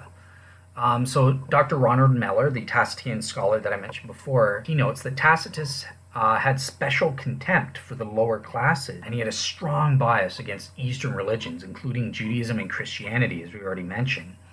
And sometimes this got the better of his judgment. It caused him to think they were unworthy of curiosity and research at times. He sometimes would accept a hodgepodge of truth and falsehood with little critical analysis on anti Semitic cliches at times. So, that's sort of the first objection. Look, Tacitus, as great as he is, he's not perfect. He's not a modern historian. So how would we respond to this? So first of all, we note that all recorded history, both ancient and modern, is biased and manipulated history, and that modern historians have to select what's important to report on. So just because that there's an evident bias in the Jesus passage specifically, an anti-Christian bias, that doesn't mean that Tacitus isn't still trustworthy both in general and in this particular passage. Secondly, look, there's no indication that Tacitus's bias had any effect on the Jesus reference. If it would have had any influence, it would be the opposite of the sort required in order to devalue the reference. Even Dr. Meller, admits there is no evidence that Tacitus invented or suppressed the facts in this regard. He did not, quote unquote, change his details to fit his reconstruction of the past, but rather engaged in selective interpretation, as indeed do all historical writers. Another Tacitian scholar is Dr. Benario. He likewise observes, look, bias is an inevitable part of any ancient historical work. He notes Tacitus's bias against the Emperor Tiberius, but even in these places, Tacitus has been proven to be reliable and is not intentionally fraudulent. He finishes off, as I said, with Tacitus presents an almost invariably accurate report, having been confirmed by both archaeology, epigraphical evidence, and other historical authors. Dr. Grant, another Tacitian scholar, similarly records Tacitus's interpretation of the facts, whether unconsciously or through deliberate fervent intention, is often invidious, but the actual facts which he records are generally accurate. So, yes, Tacitus had his biases, and his biases were overt. He didn't hide them. Ancient historians didn't have a problem being explicit with their bias. But still, Tacitus has proven, despite his bias, it doesn't affect the general accuracy or reliability of the facts that he is reporting on, including the facts about Jesus that we're talking about here. A second skeptical objection against Cornelius Tacitus's thing is, specifically related to, Tacitus's focus and emphasis is not on Christians. Remember, I quoted Meller above, talking about how he hated Christians, he hated Eastern religions and Jews. He thought they were a bunch of nutballs, and sometimes this caused him to be a bit careless in reporting, anti-Semitic slurs and stuff like that. Dr. Robert Wilkins says this: look, Christianity is not a part of Tacitus's history, except for the one reference in the Annals. He shows no interest in the new movement. When he does advert to Christians in the book, it is not because he is interested in Christianity as such, or aim to inform his readers about the new religion, as for example he did in a lengthy discussion in another work, The Histories, but because he wished to make a point about the extent of Nero's vanity and the magnitude of his vices, and to display the crimes he committed against the Roman people. So, to respond to this objection, I think it has to be admitted, that's absolutely correct. Tacitus was not interested in reporting details about Christianity. He could give two figs about it, just like he cared less about any Jews or Eastern religions in general. He viewed them with contempt. So that this wasn't an emphasis. The only reason he even mentions Christians here is because he wants to defame Nero. So Robert Wilkin is correct, but that doesn't mean that Tacitus would have done sloppy work or reported inaccurate details about Jesus. Because in the first place, we've already seen Tacitus's general character is he doesn't do this. He's very critical with his sources. Even we have one case where he doesn't even believe his friends. Pliny the Younger, or Pliny Secundus in the Latin, Pliny II, was giving him information, and he just wouldn't accept it uncritically. He said, "This is complete rubbish. I mean, you're full of it. You need to check your brain or something," is what he told his own best buddy, Pliny Secundus. So, in general, this is improbable. Tacitus wouldn't have just taken information about this, even when he doesn't care about the people that he's investigating. It's improbable that that would happen, even if there are a few exceptions where he reports slurs uncritically against Jews or Eastern religions or that sort of thing. Secondly, when it comes to Jesus specifically, we can prove that Tacitus and Christianity, Tacitus would actually have a special interest to investigate the origins of Christianity specifically. So the first comes from the fact that there was likely a cause for investigation because right in Tacitus's own backyard, in 95 AD in Rome, the Emperor Domitian, his niece Domitilla, and her husband Flavius Clemens were actually accused of quote-unquote atheism related to quote-unquote being carried away into Jewish customs. And by Jewish customs here, this is an idiom meaning Christianity. It's not Judaism that they're talking about here in the context of the quote. And that's uncontroversial. Everyone admits that. I've got a scholar here, Dr. Bank, who says, look, Jewish custom referred to here is Christianity. That's undisputable from the context of what they're talking about. So this would have given Tacitus a perfect motive to investigate this movement historically. It's affecting the emperor's family and relatives. So this would have spurred him to kind of look into what is this stuff all about. Also, secondly, Tacitus has a unique special interest in what he calls quote-unquote pretenders. So Jesus would have been a pretender, a king of the Jews, the Messiah. And Tacitus has sort of a special interest in looking into pretenders in general, especially pretenders who claim to have been risen from the dead. This is just his quirk. It's a quirk of his nature. This is what he likes to look into.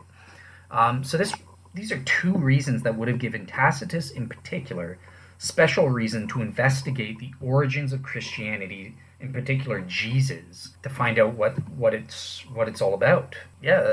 Obviously, since Tacitus is too good a historian not to look into the origin of a cult, especially one that is directly relevant to him and is impacting on the emperor's family, and the fact that Tacitus has this special interest in what he calls quote-unquote pretenders. I think this lifts it out of the category. This isn't just Tacitus reporting the latest insult against Jews or Eastern religions as being a bunch of maniacs and idiots, or whatever insult that was going around at the time. No, this relates to something he's actually interested in, something that's affecting the emperor's family, and that he himself has a quirky interest in because it involves a pretender, someone who pretended to be risen from the dead, so he would want to look into it. That's how we would answer that objection. Another objection related to Tacitus's general reliability, basically the Tacitian scholar Dr. Ronald Meller that I mentioned before, he notes that Tacitus occasionally reported stories which were in fact false historically, but were only true in a literary sense or a moral sense. So remember, he's in tune with ancient historiographical practice there. And he also, as we said with the anti-Jewish Semitic slurs, he also occasionally reported a rumor or report that he knew was false.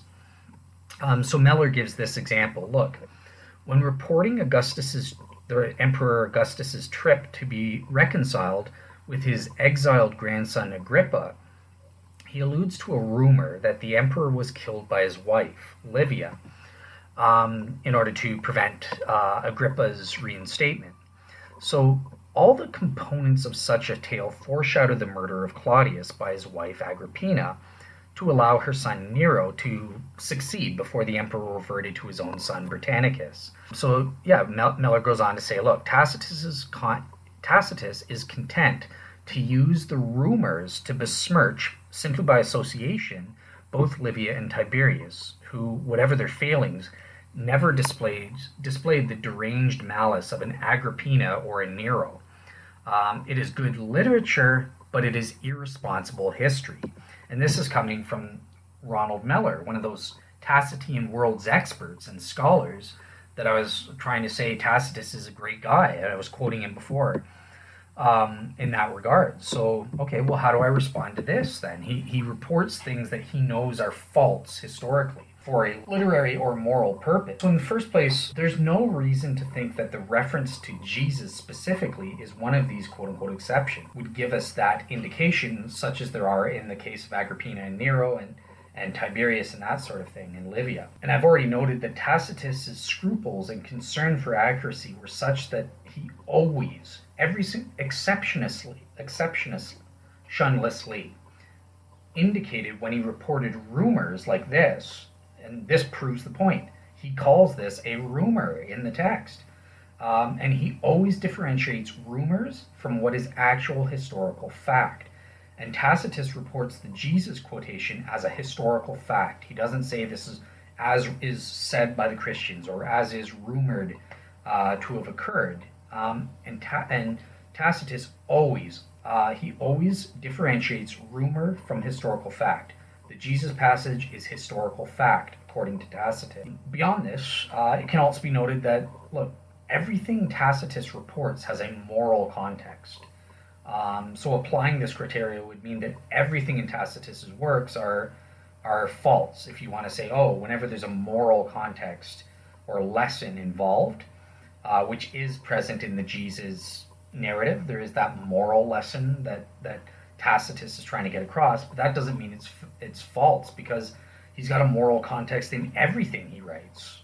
So yeah, that's a false way of doing it, of looking at it. So yeah, that's how we respond to that objection there. Some radical mythicists or skeptics might still say, but look, it's still possible. I hear everything that you're saying, but it's still possible that Annals 1544 about Jesus is an exception. It's unique in all of Tacitus's normal care that you've proven, and everyone with a PhD that's a Tacitus scholar agrees with you on, Dale.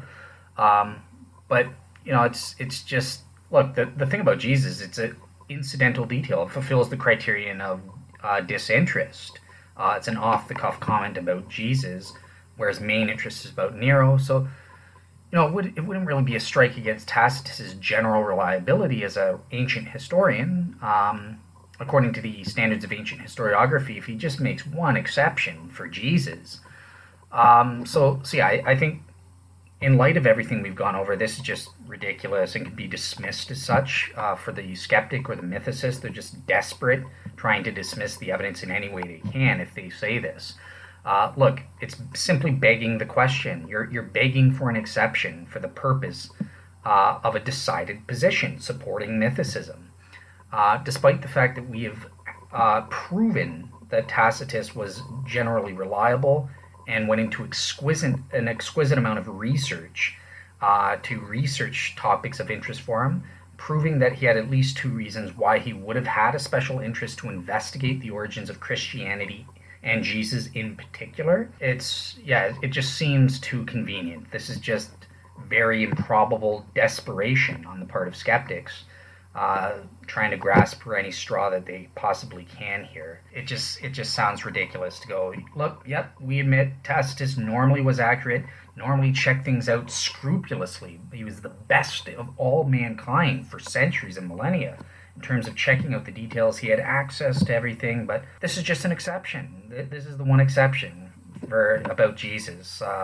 Yeah, that's possible, but it's extremely improbable.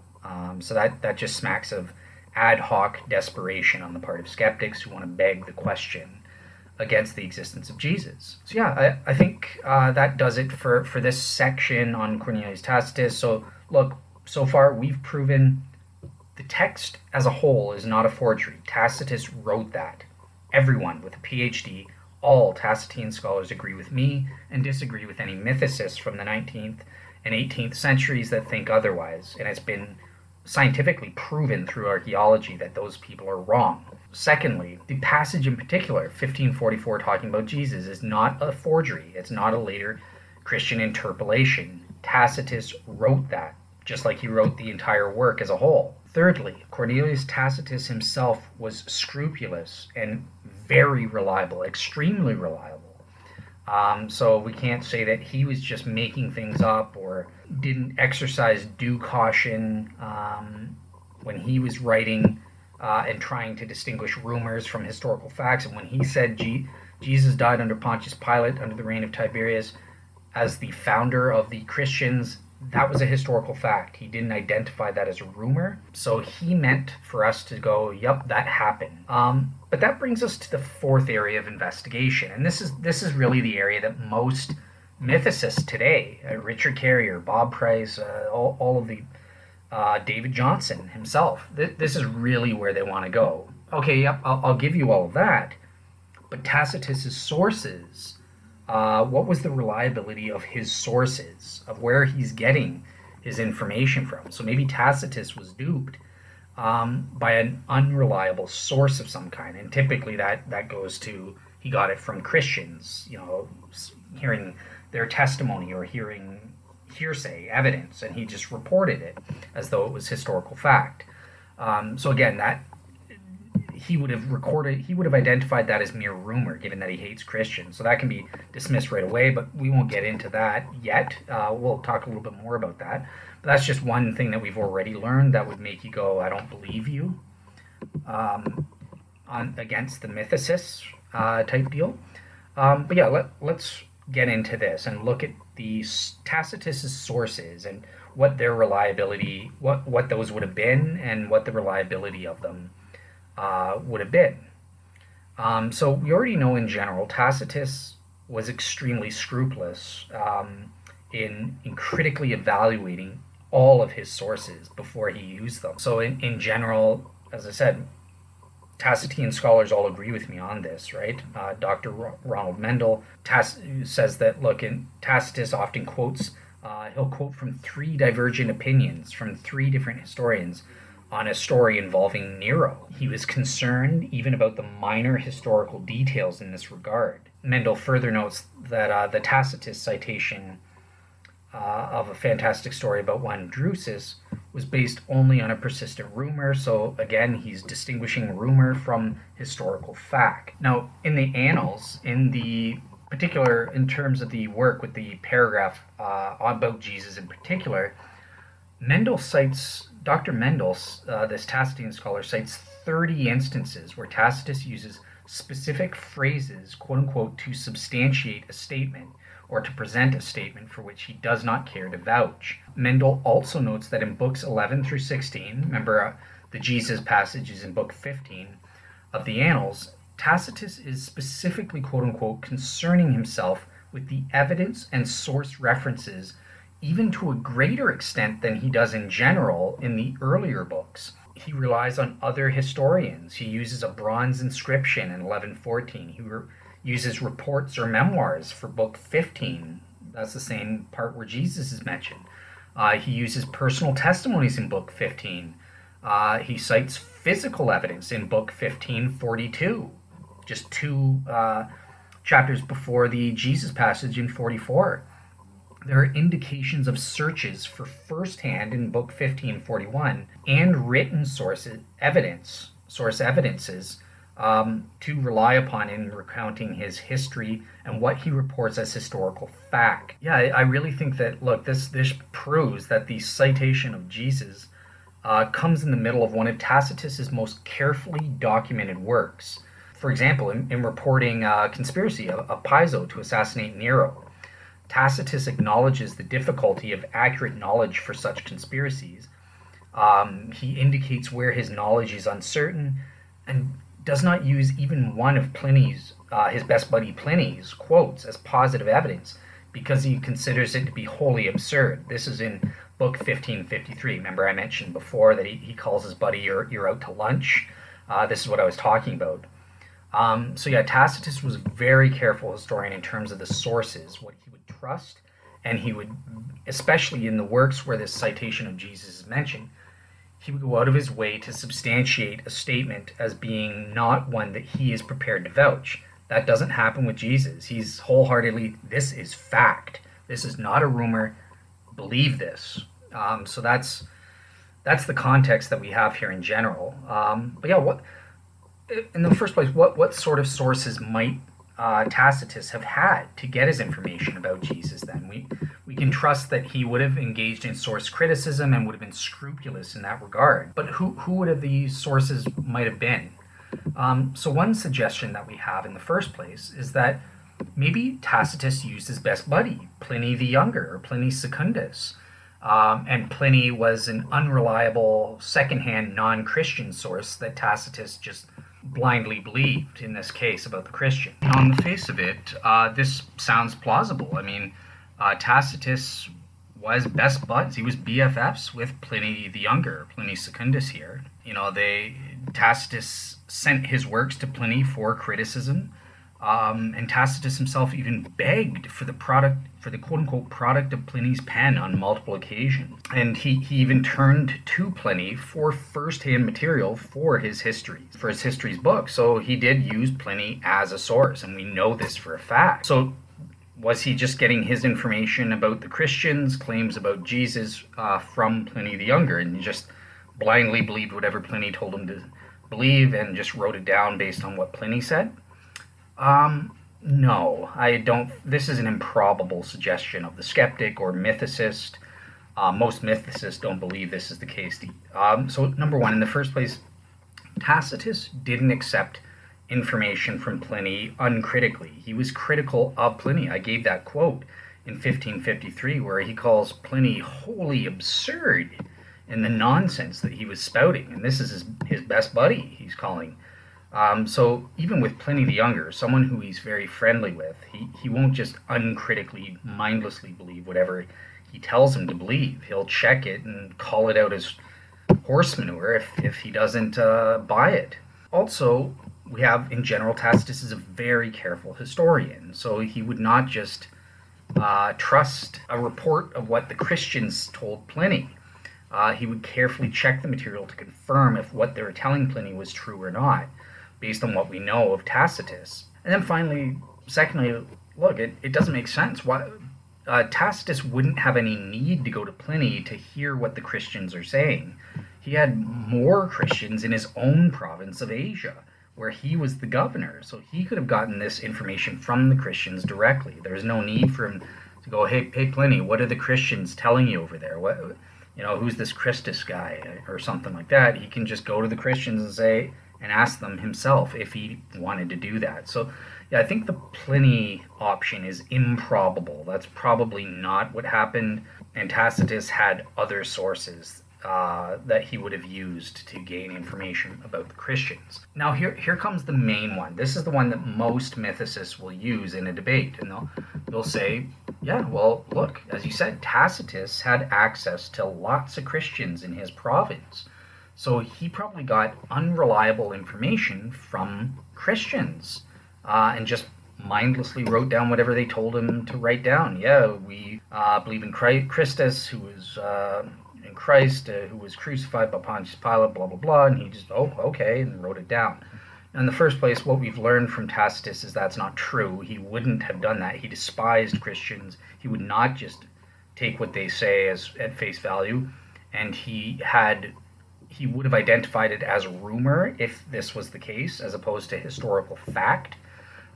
He would have had occasion and motive to actually check into this because it's about a pretender, and the royal family was becoming converted by Christianity at some point. The Emperor Domitian's niece, Domitilla.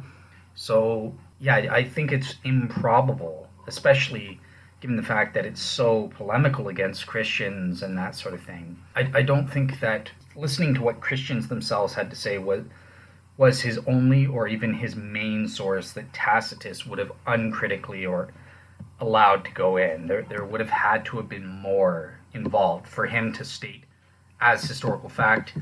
Their founder, Christus, was crucified by Pontius Pilate during the reign of Tiberius, and his knowledge of the fact that this suppressed the rumor and then it broke out once again outside of Judea.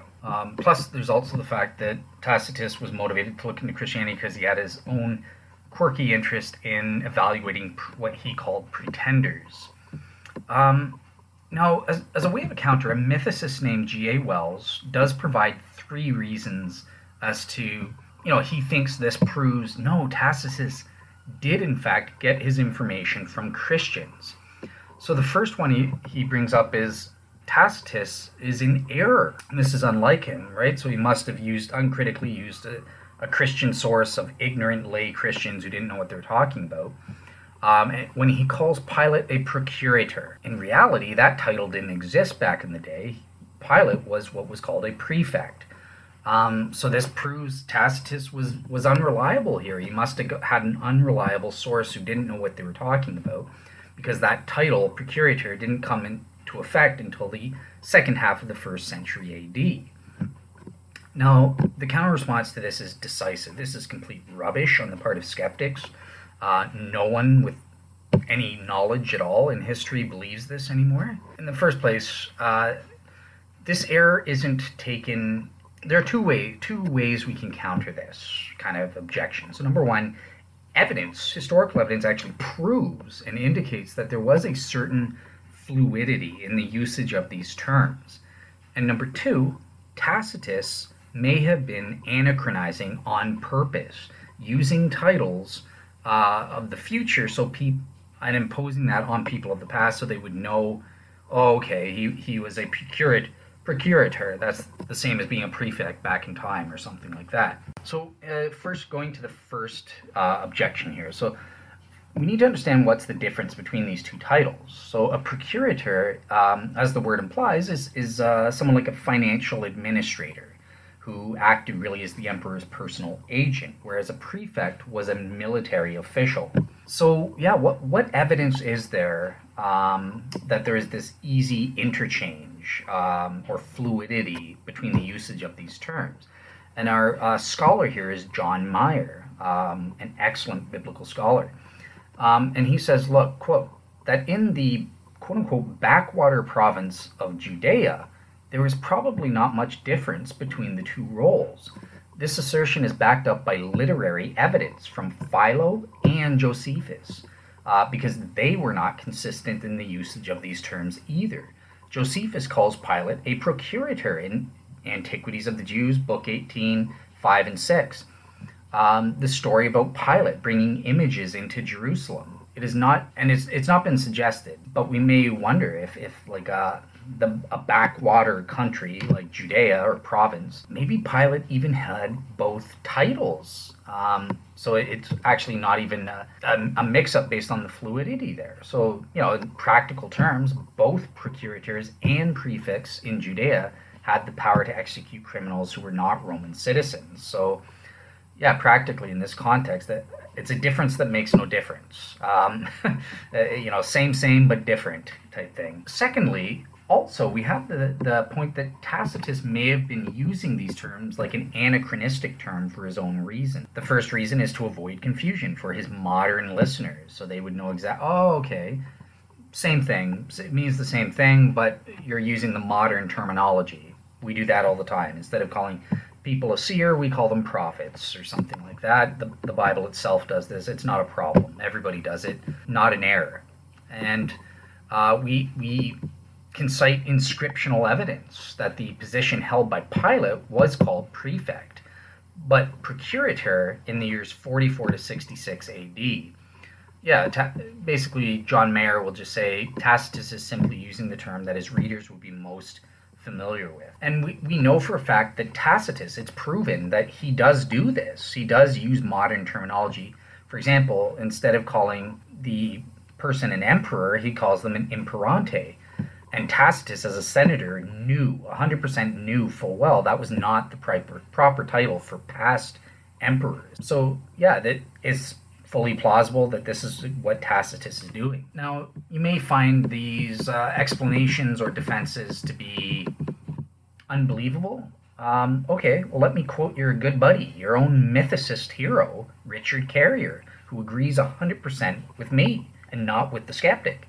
So Richard Carrier has expressed sympathy for the mythicist position, but now and he has stated, with regards to this procurator issue, quote unquote, it seems evident from all the source material available that the post was always a prefecture and also a proctorship.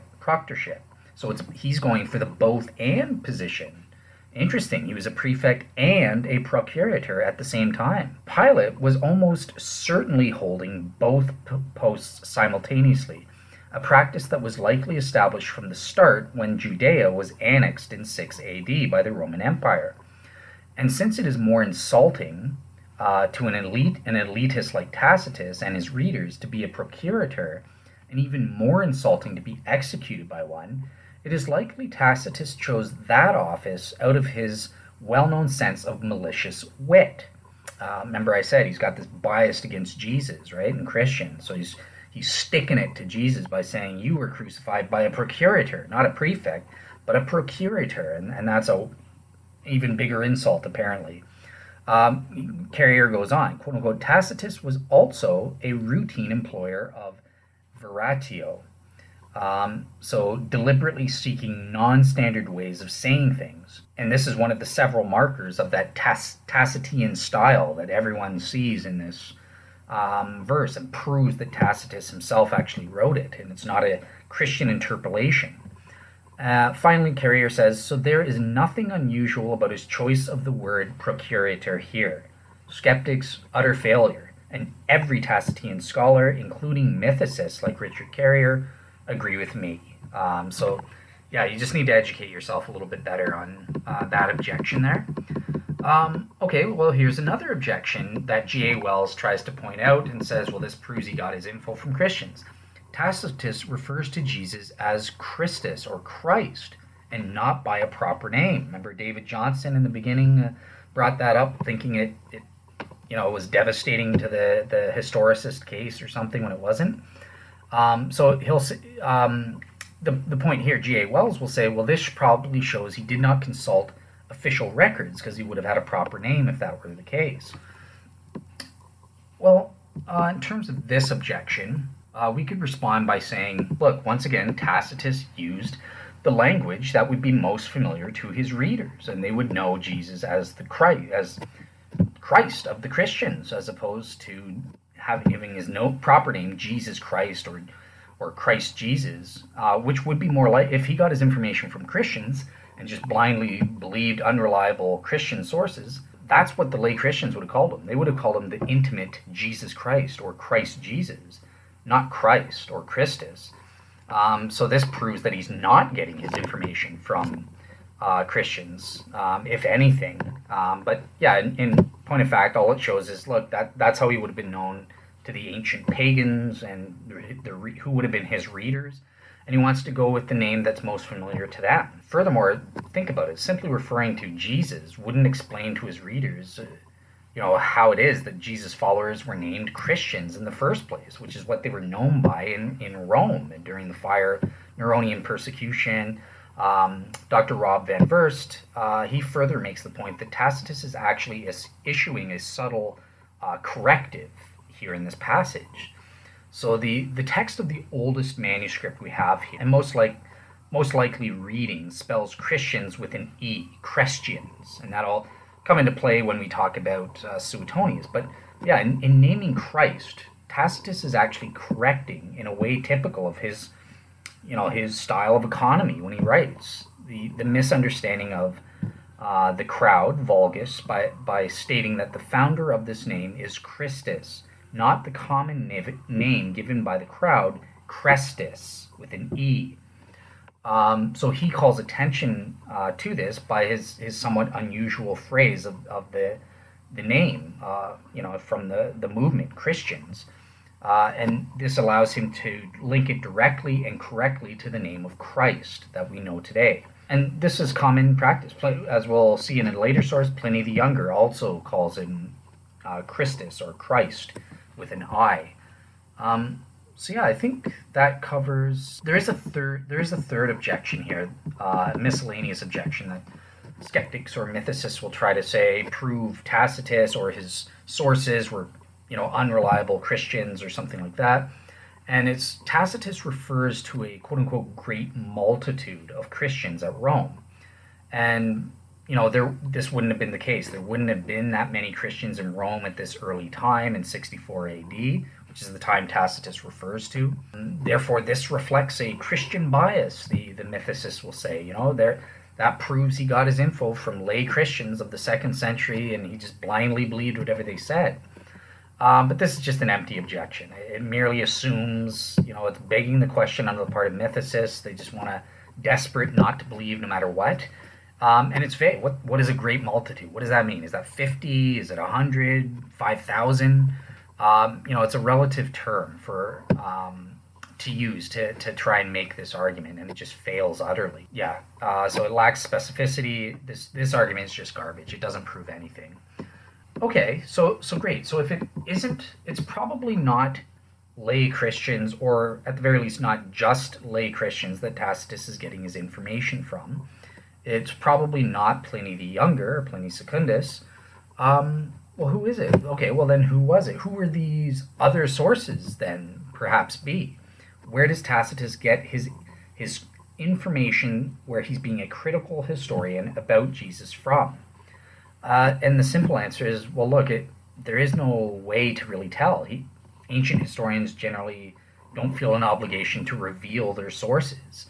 Tacitian scholar Dr. Dudley says this, quote unquote, an ancient historian was under no obligation to give his sources in detail, nor even to mention them at all. Systematic, careful references are a modern invention. Yeah, they're in the first place, there is that. However, we can make arguments about where Tacitus probably got his information from. And we know for a fact he probably got his information from the work of other historians whom he trusted and whose work is now lost to us. In the book, in book 1538, which is just right before 1544 where it talks about Jesus, Tacitus, for example, refers to quote-unquote multiple authors, meaning historians, who have given account. His information may have also come from common knowledge on the street. Oral tradition by that period had spread far enough that there was no countervailing evidence that there was no Jesus, or there wasn't any Christians going around saying Jesus is a myth, which we would expect. That's an argument. Another argument we'll get into that proves mythicism is totally false. We would have Jesus mythers going around, and Tacitus would have known about them and talked about them if that was the case. Some suggestions have also been made that Tacitus may have got his information from Josephus, but to be honest, this is just garbage. It's rejected by all Tacitian scholars. Dr. Mendel, that I mentioned before, for example, he'll say that Tacitus clearly knew nothing about Josephus based on what he's written. It's just totally opposite, and there's just so much evidence that proves he didn't know anything about Josephus. He didn't use Josephus as a source. So, okay, so common knowledge, other historians that are now lost to us. And what other Christian apologists like to argue for is, well, the Imperial Archives. This is the best source that proves it. And, okay, maybe he used the Imperial Archives for some of this information. And I'm going to argue that he probably did. But there is an objection based on this, and they'll say he probably didn't use Imperial Archives. We kind of covered that, in terms of the procurator, or using the name Christus instead of Jesus, the proper title versus the proper name. But yeah, the main objection, I would say, look, they'll say Tacitus would not have had permission to consult the Imperial Archives. And even if he did, it was not his regular practice to consult written documents. So this is what the mythers try to say, to try and prove he couldn't have gotten the information from Imperial Archive. Even evangelical scholars like Murray Harris sort of support this, and they say, look, these imperial records were quote-unquote secret, so that even the Roman Senate needed special permission to consult them. Yeah, it's not just like you can just walk in and get access to the Imperial Archives whenever you want. You need special permission from the emperor. Even Roman senators were not allowed to just walk in and check out the records for their own purposes. So yeah, does this eliminate the possibility that Tacitus used Imperial Archives? Not at all. This is just ridiculous, because in the first place, Tacitus was in such a position. He was close with the emperors, Trajan and that sort of thing. So he would have had permission as a scholar and historian to have access to the Imperial Archives. It's more probable than not that he did, as opposed to senators who were political rivals for the emperor and that sort of thing in a way. So yes, the imperial archives were indeed jealously guarded. But Tacitus, for example, in histories, we know that the emperors did grant permission regularly to consult the imperial archives, and Tacitus himself was in fact given permission for research in his histories, for example. Yeah, there's nothing from Tacitus's own works that tell us about whether Tacitus himself needed special permission to consult the imperial archives, or if, because he was so well known in the empire, the emperor, and if a favorite of the emperor, he was granted permission whenever he wanted, as the official historian of the Roman Empire. Now, looking at Tacitus's background, this would suggest that basically if anyone were able to get special permission to consult the imperial archives, Tacitus is the guy. This is the guy it would go to. He had singularly had the qualifications and preference from the empire, and he was well respected, world renowned to everyone in the empire. So yeah, he was someone considered of high quality, and had great fame as an orator. But yeah, beyond that, we can also report that there is actual evidence that Tacitus consulted original documents generally and governmental records specifically. We actually have proof positive that he did access the imperial records, as I said. So, for example, he consulted original documents of speeches of the emperor, which are discussed in his annals, letters sent to Tiberius and others attacking Nero and Agrippina. He has the Acta Senatus, included letters from emperors, governors of provinces like Pilate. Tacitus also probably made use of Rome's public libraries. He also consulted the Acta Diurna, which is basically like the daily public gazette, the newspaper.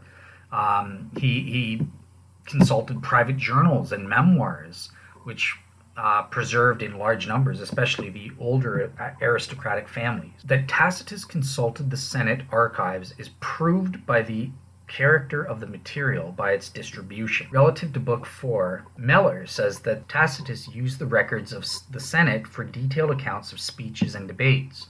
He included archival research, which is especially notable in the early books of the Annals. Tacitus used the works of previous historians and private records, the Acta Senatus and Acta Diurna. So yeah, I think it's much more probable than not that Tacitus had access to the imperial and Senate archives, which included the Acts of Pontius Pilate and letters from the governors, which would have included his information of Jesus. So I think it's much more probable than not that Tacitus had credible official records for the death of Jesus by Pontius Pilate, that he was basing his assertion that this is historical fact on. Okay, so all in all, summarizing the evidence from Cornelius Tacitus, I think this evidence is successful. On a balance of probabilities, it proves it's more probable than not that the minimal historical Jesus Christ, or Jesus, did in fact exist, as per the evidence from Tacitus. So it's not a failure like Thales and Phlegon. And the way I arrived at this, so I assigned my own normative probabilities to each of the aspects with Tacitus. So in the first place, what's the probability that Tacitus as a whole is not a textual forgery by a Christian or pagan or something like that? The whole work is just a forgery. As we saw, no one agrees with that. It's laughed at today. Tacitian scholars will laugh in your face if you even dare hint that such a thing is possible. So I gave that, I think it's 95% to 9, it's proven beyond reasonable doubt, 95% to 99.99% proven that Tacitus's works as a whole were written by Cornelius Tacitus, the Roman historian. And I'll go with the worst case scenario for the benefit of you skeptics and mythicists, so let's say 95% proven. The second aspect, okay, well, given that Tacitus did write the Annals in general, did he write that particular passage talking about Jesus, 1544, in the Annals, book 15, chapter 44, or is that a later Christian interpolation? And I think it's rather, once again, all the Tacitian scholars conclude with me, the evidence is too strong from the style and the other evidence that this passage does in fact belong in the original, and it was therefore written by Tacitus. So I give the Christian interpolation of this specific passage within the text as a whole Again, 95 to 99.99% proven, and I'm a bit stronger, so I'm going to give it in the middle. 97.5% proven that this specific passage is not a Christian interpolation, but in fact was written by Tacitus about Jesus. Then the third element about Cornelius Tacitus and his, given that he wrote it, is he reliable in general? And would he have was he being reliable in this particular passage? And we got into the evidence about how he had motivation to actually look into it. He was in a position to be scrupulous. He, especially in these later books of the Annals, he was trying to be much more meticulous. He always differentiated between rumor and hearsay and that sort of thing. And he states categorically this is historical fact. There's no mention or indication this is a rumor or just hearsay of what Christians supposedly say about their leader and that sort of thing. So I'm 85% certain that given Tacitus wrote this passage, he is reporting historical facts as he knows it, as a generally reliable historian, and he was motivated to check out sources to find out that this is true. So he thought that this actually happened. I'm 85% convinced of that. And then the final element, what about Tacitus's sources? Were they reliable? And I would say I'm 75% convinced that Tacitus used sources, not just lay Christians, not just Pliny the Younger and just blindly believed it, but he actually did critical analysis using other historians that are now lost to us that he trusted, and also checked actual records and letters, because we know for a fact he did. I mentioned the list there, that the letters from the Senate to the governors, including Pilate, that we know for a fact he checked. He would have probably had access to the imperial archives as well, not just the Senate's archives. We know that he checked out letters and memoirs and this sort of thing, and given his motivation to care about Jesus and the origin of Christianity because of the imperial family converting to Christianity with the Domitian of the Flavian dynasty, and his caring about pretenders who pretend to raise from the dead specifically. I would say I'm 75% convinced that Tacitus's sources were credible official records, or at least included them as confirmation of the core facts that Jesus was crucified under Pontius Pilate in the reign of Tiberius. Multiply those four elements, 95% times 97.5% times 85% times 75%, and we come out to 59.05% proven that the Tacitus quote proves a minimal historical Jesus existed and was put to death under Pontius Pilate's orders in the reign of Tiberius.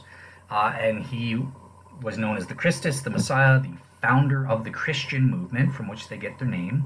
The superstition, as he calls it, was abated for a bit and then broke out all over the world, just like what Acts tells us, including in the imperial city of Rome by 64 AD up until Tacitus's time in 115, 117 AD. 59.05%, close to 60% overall that this quote proves it. It's successful. It's more probable than not, given this evidence in isolation, that a minimal historical Jesus did in fact exist. Great, our first success. So that's it for Tacitus. Let's move on to our next ancient Roman historian, and this is going to be talking about Suetonius. So who was Suetonius? So as I said, he was an ancient Roman historian. His full name was Gaius Suetonius Tranquillus, otherwise known as Suetonius for short. He was an ancient Roman historian. To be honest, relatively little is known about him, but we do know that he was a patron for the young lawyer Pliny Secundus, Pliny the Younger, who we heard about with Tacitus. He was the chief secretary for the ancient Roman Emperor Hadrian, and we know for a fact he had access to the imperial archives and records in creating his historical, or really Greco-Roman biographies of the first 12 Caesars, starting with Julius Caesar up until Domitian, again, who died in 96 AD. So he wrote what was called the Lives of the Caesars, covering these 12 Caesars up until the end of the first century. And he wrote this book around the same time as Tacitus, writing his Annals. So he wrote the book, scholars say, somewhere between 117 to 122 AD. So, okay, what did he say then? What did he say about Jesus that Christian apologists like to use that proves a minimal historical Jesus? So there's two quotes here. So in the first place, he wrote concerning the Emperor Claudius. Claudius ruled the empire from about 41 to 54 AD. And he says this, quote unquote, because the Jews were making constant disturbances at the instigation of Chrestus, he expelled them from Rome. So, Chrestus, that's Jesus. It's talking about the Christ that Christians believe in. That's what these disturbances were all about. And the emperor got sick of the Jews and said, get the heck out of here. We don't want you anymore because of these disturbances, fights between Jews and Christians, which at that time was viewed, Christians were viewed as sort of like an internal sect within Judaism, stop infighting, get out of here.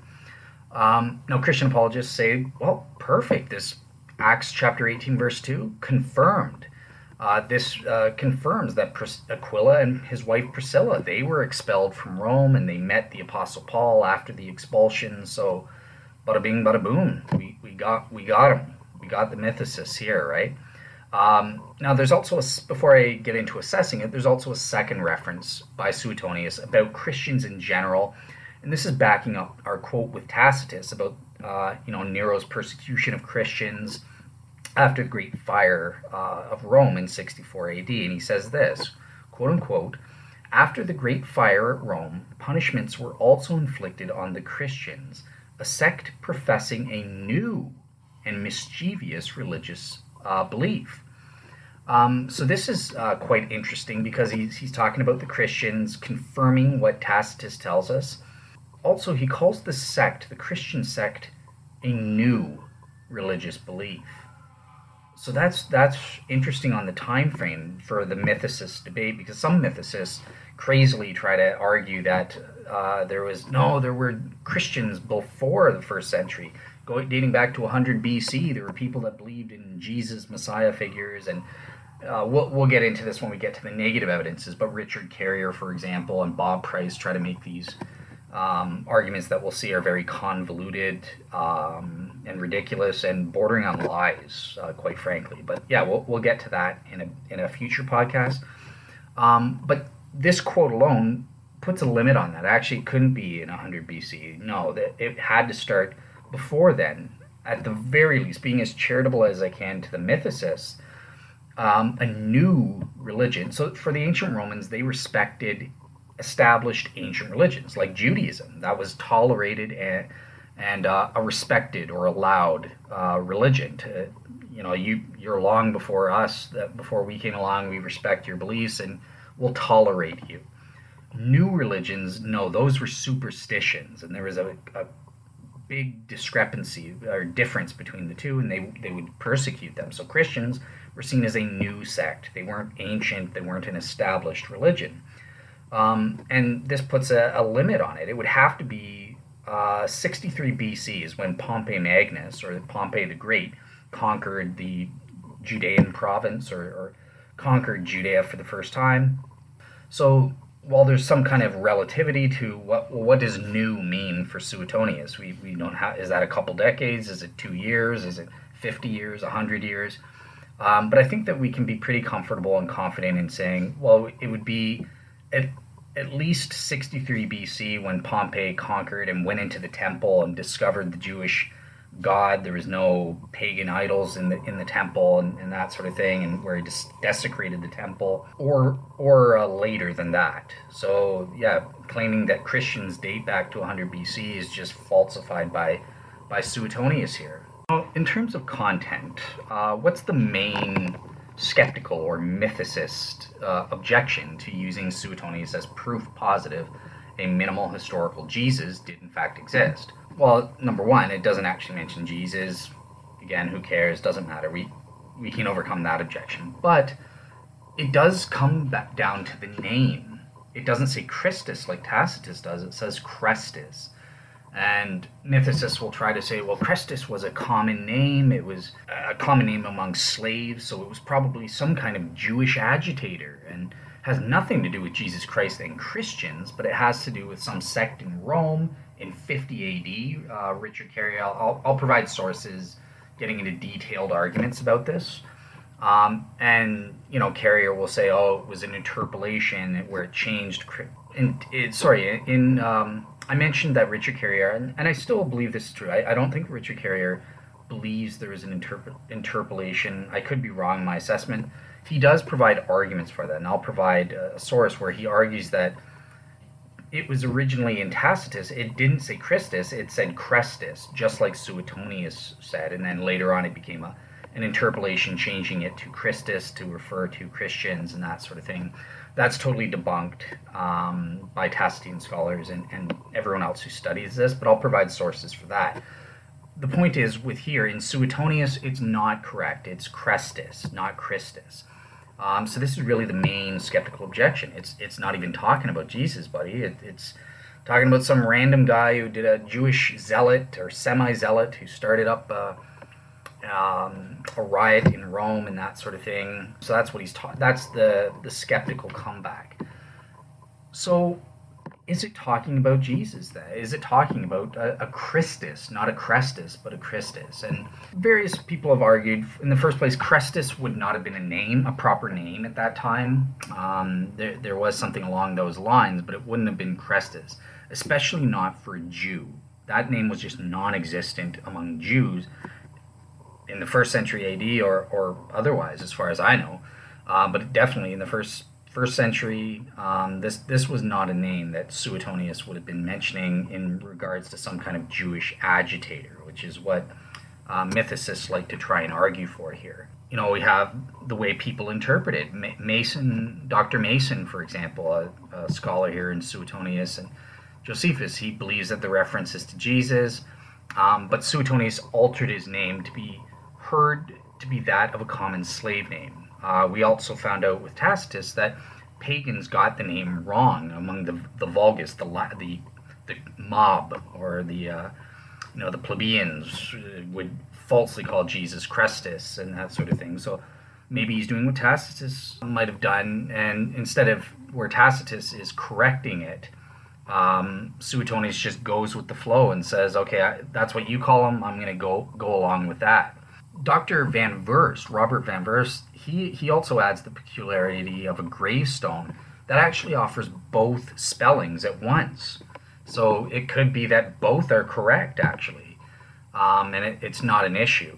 It's still referring to Jesus. And in terms of the actual context, it just makes much more sense that it is referring to Jesus Christ of the Christians rather than some random Crestus that no one's ever heard of before, because he would have been the biggest thing going around in Rome at this time. This is why Nero targets Christians in order to persecute them as a sect. So it just seems more plausible and seems to fit the evidence better that this Crestus is in fact Jesus Christ. I think it's more probable than not that, this is talking about Jesus Christ of the Christians, or Christus of the Christians. And it's just, they had a different way of saying it, Crestus, and Suetonius adopted that for whatever reason.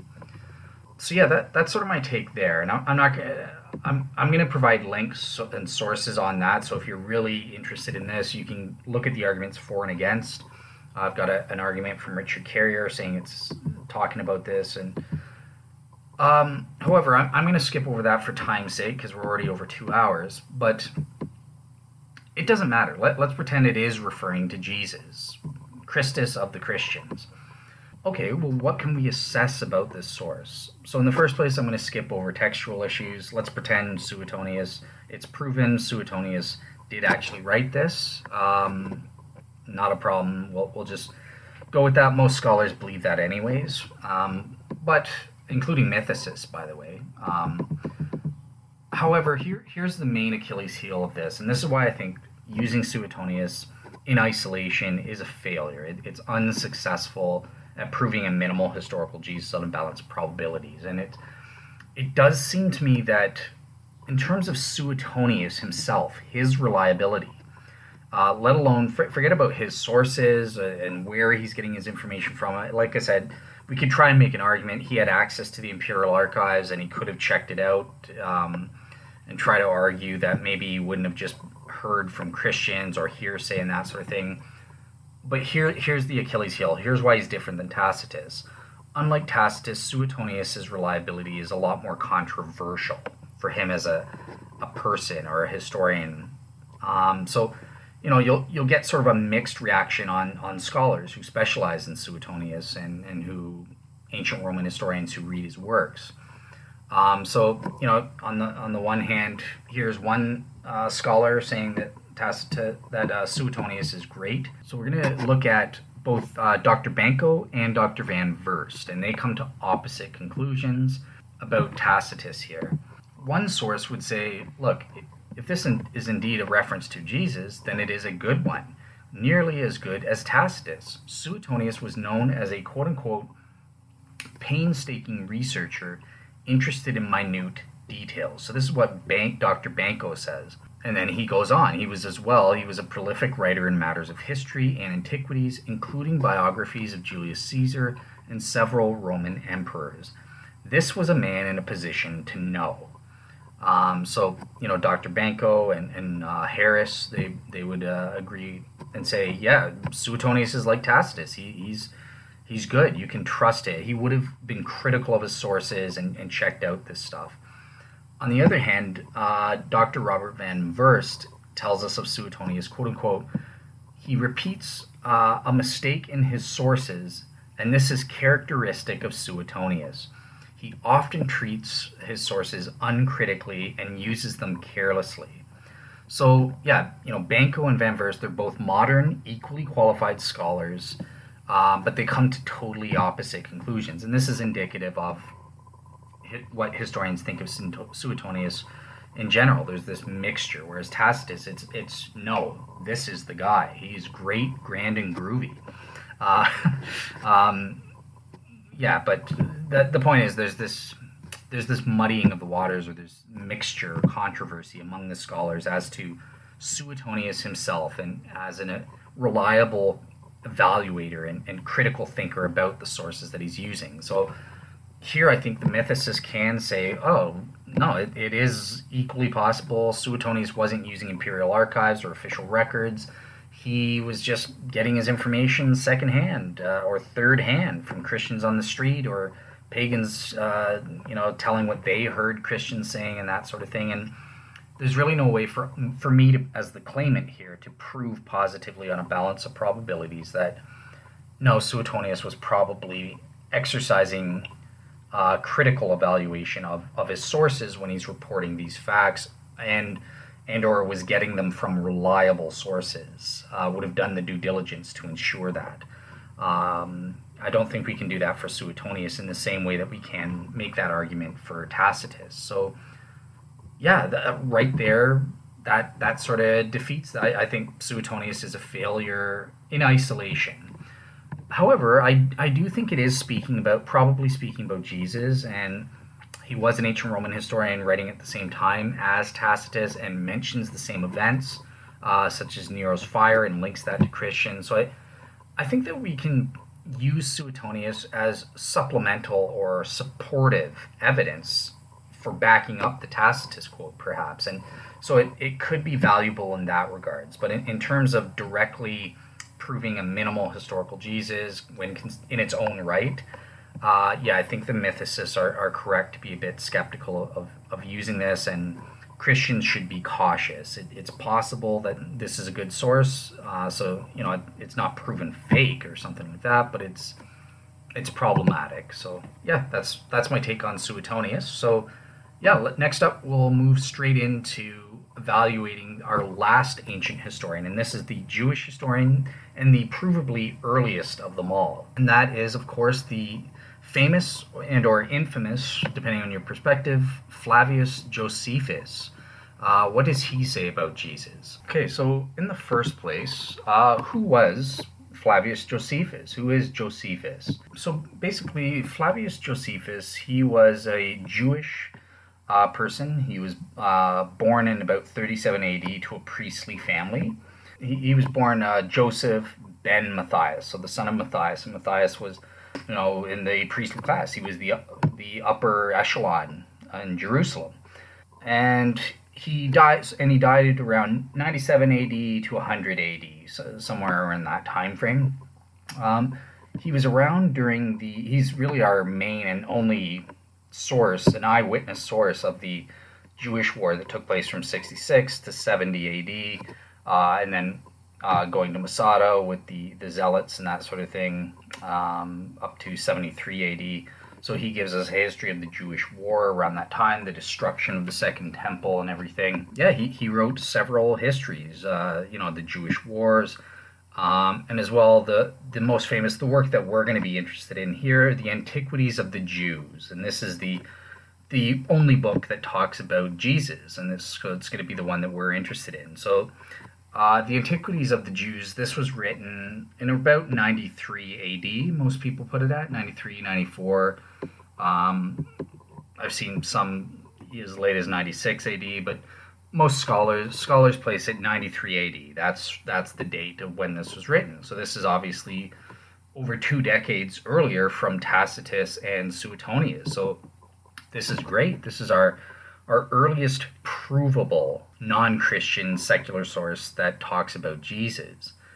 Now, okay, so what did he say? What did Christian apologists use Josephus for? And there's actually 3 passages that are relevant for Christians. The first is about John the Baptist, and that's irrelevant. That's outside of the scope of our talk here. So that's in Antiquities, Book 18, Chapter 5, Paragraph 2.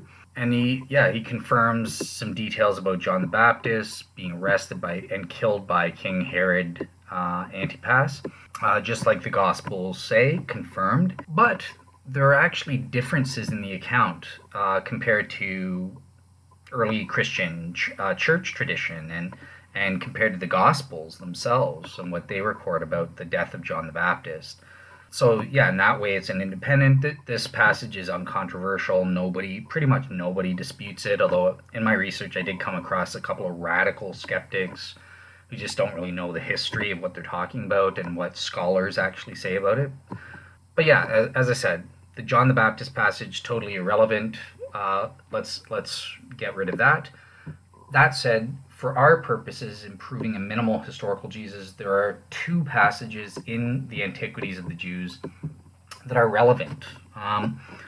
So the first one is also in Book 18 of Antiquities, Chapter 3, Paragraph 3. And this is the famous Testimonium Flavianum. This is where Josephus tells us directly a lot of details about this minimal historical Jesus.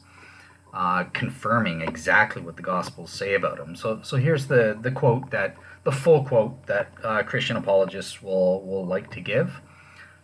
Quote unquote, about this time there lived Jesus, a wise man, if indeed one ought to call him a man. Hint, he's God. Gospels confirmed. And then continue on. For he was one who performed surprising deeds, meaning miracles, and was a teacher of such people as accept the truth gladly.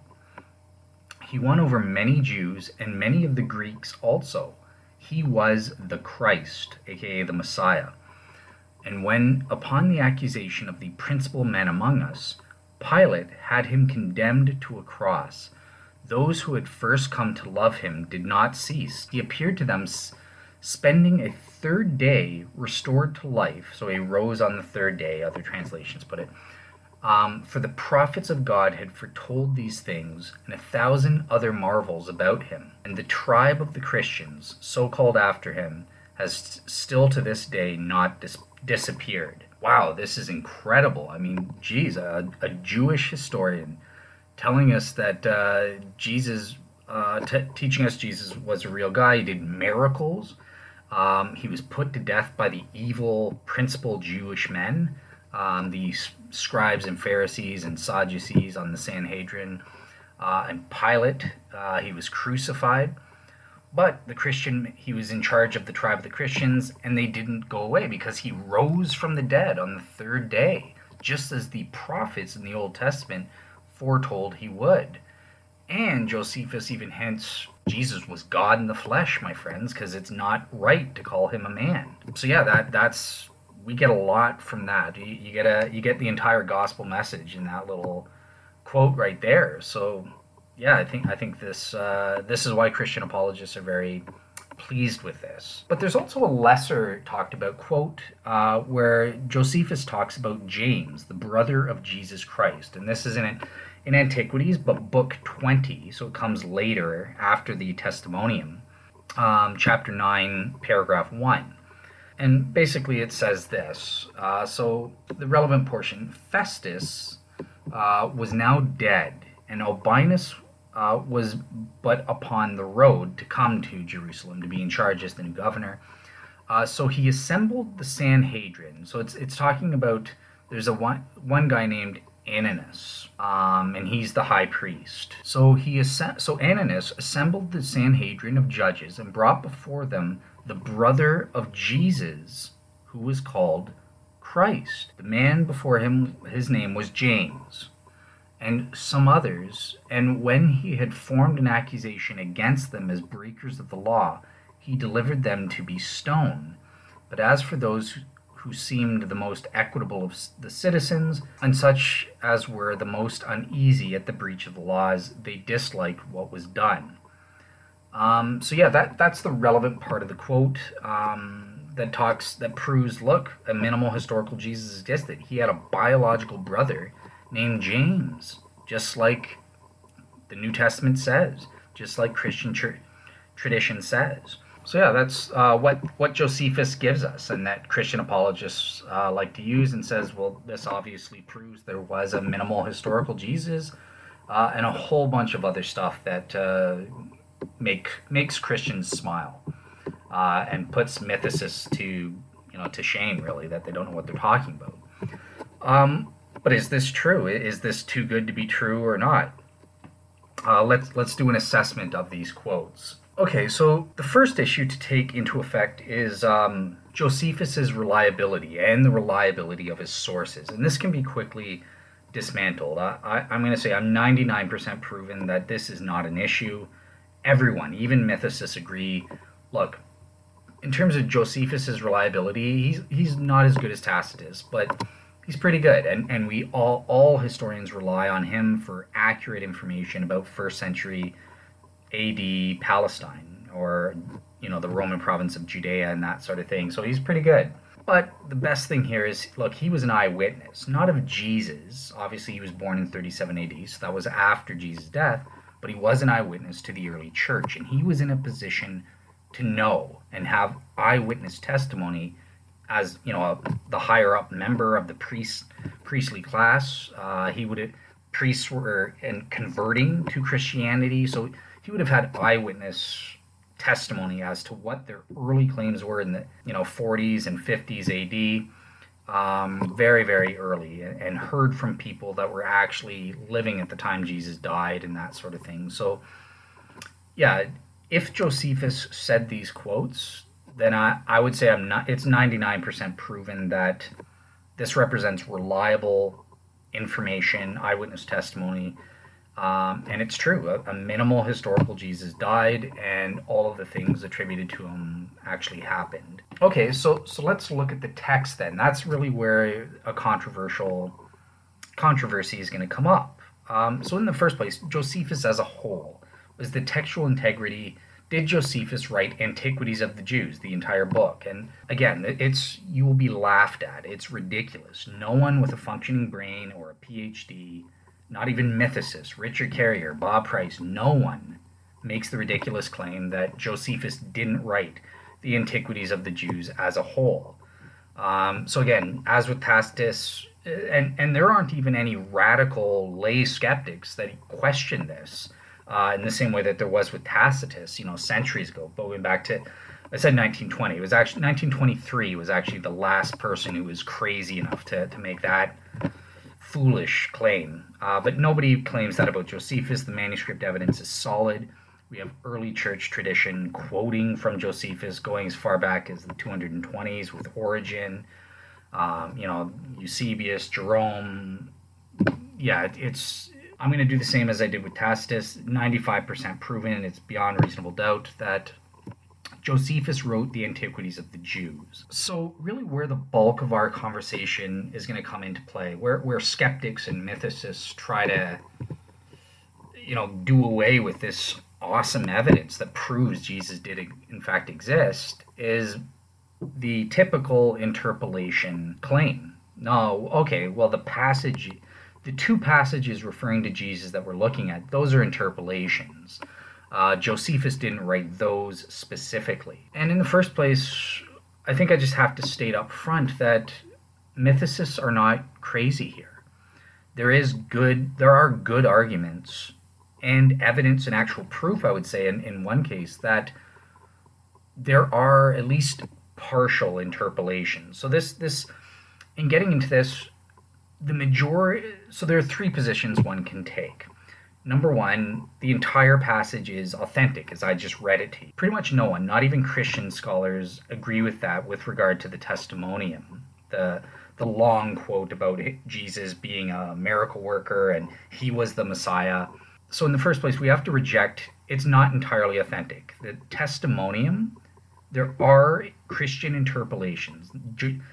Origen tells us that Josephus's quote was negative against Jesus, and he wasn't a Christian, and he cuts him up for this. So would a Jewish historian really say Jesus was the Messiah and hint that he was God in the flesh? And no, that's proven beyond reasonable doubt that Josephus wouldn't have said those things. So there are at least some Christian interpolations in that text. And that's uncontroversial. All Christians, except even Christian scholars like Michael Licona, Gary Habermas, and Josephus scholars all accept this. So that has to be admitted up front. The second position is that the entire thing is an interpolation. Both passages, the entire testimonium is an interpolation. And the mythicists aren't as ridiculous in regards to the James passage to say that's the entire thing there is an interpolation. They go for a partial interpolation for that. So that's the third option, is that these passages contain partial interpolations and are partially accurate. And so with regard to the testimonium, that's the position I take.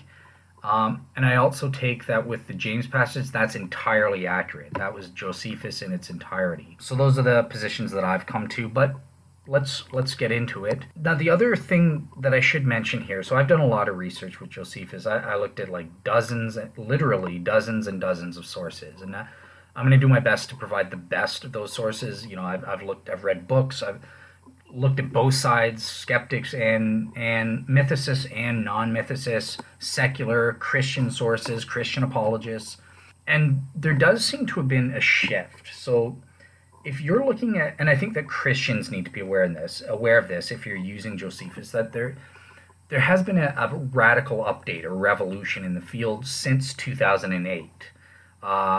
Between 2008 and 2014, there were significant updates in scholarship that if you're reading like a Christian apologist, so one of the books that I read from a Christian apologist, Josh McDowell, and I'll provide a source. It's a skeptical source against him on infidels.org, but you can pick up the arguments that Josh McDowell uses as well as get a skeptical counter by providing that source.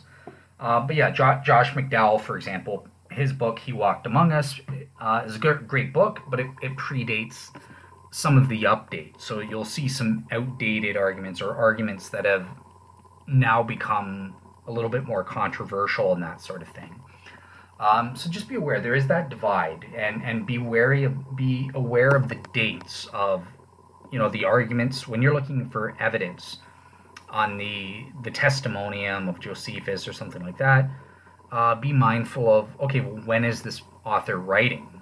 But yeah, I'm not saying anything written before 2008 is useless. It's not. That many of the arguments I'm still going to be using because I think they're good.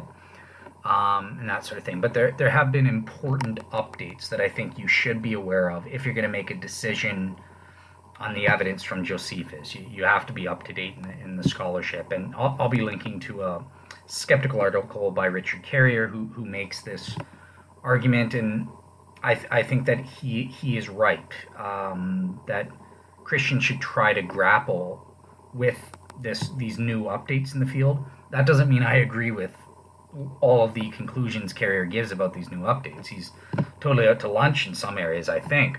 But it's important for you to be aware of it. So, yeah, that's enough for the preliminaries. Let's get into actually assessing. Are these an interpolation? Is it an entire interpolation, as mythicists like to say, or is it a partial interpolation? And we're going to first look at the Testimonium Flavianus, Antiquities 1833. So that's the longer passage. So it's important to note that the vast majority of scholarships on the Christian side here, they'll take the position that Josephus definitely talks about Jesus, even though a lot of some stuff, it's partially authentic and partially interpolation. So Dr. Louis Feldman, he's recognized, he's a secular world's expert on Josephus. Both mythicists and Christian apologists recognize his authority and quote from him. You'll see that Carrier, in many of the articles I quote to, Carrier uses Louis Feldman for his evidence, as do Christian apologists. And overall, Louis Feldman's on the Christian side. Mythicists are out to lunch, according to Feldman. So this is what he said when he was asked. So first of all, Feldman gives lists of about at least 87 scholarly treatments on the Testimonium. In personal email correspondences with Dr. Michael Kona, Feldman admits that he doesn't have an accurate percentage of Josephus scholars, and though he actually went out and surveyed every single Josephus scholar. But just from his detailed knowledge of the field, this is what he made a rough guess or estimate.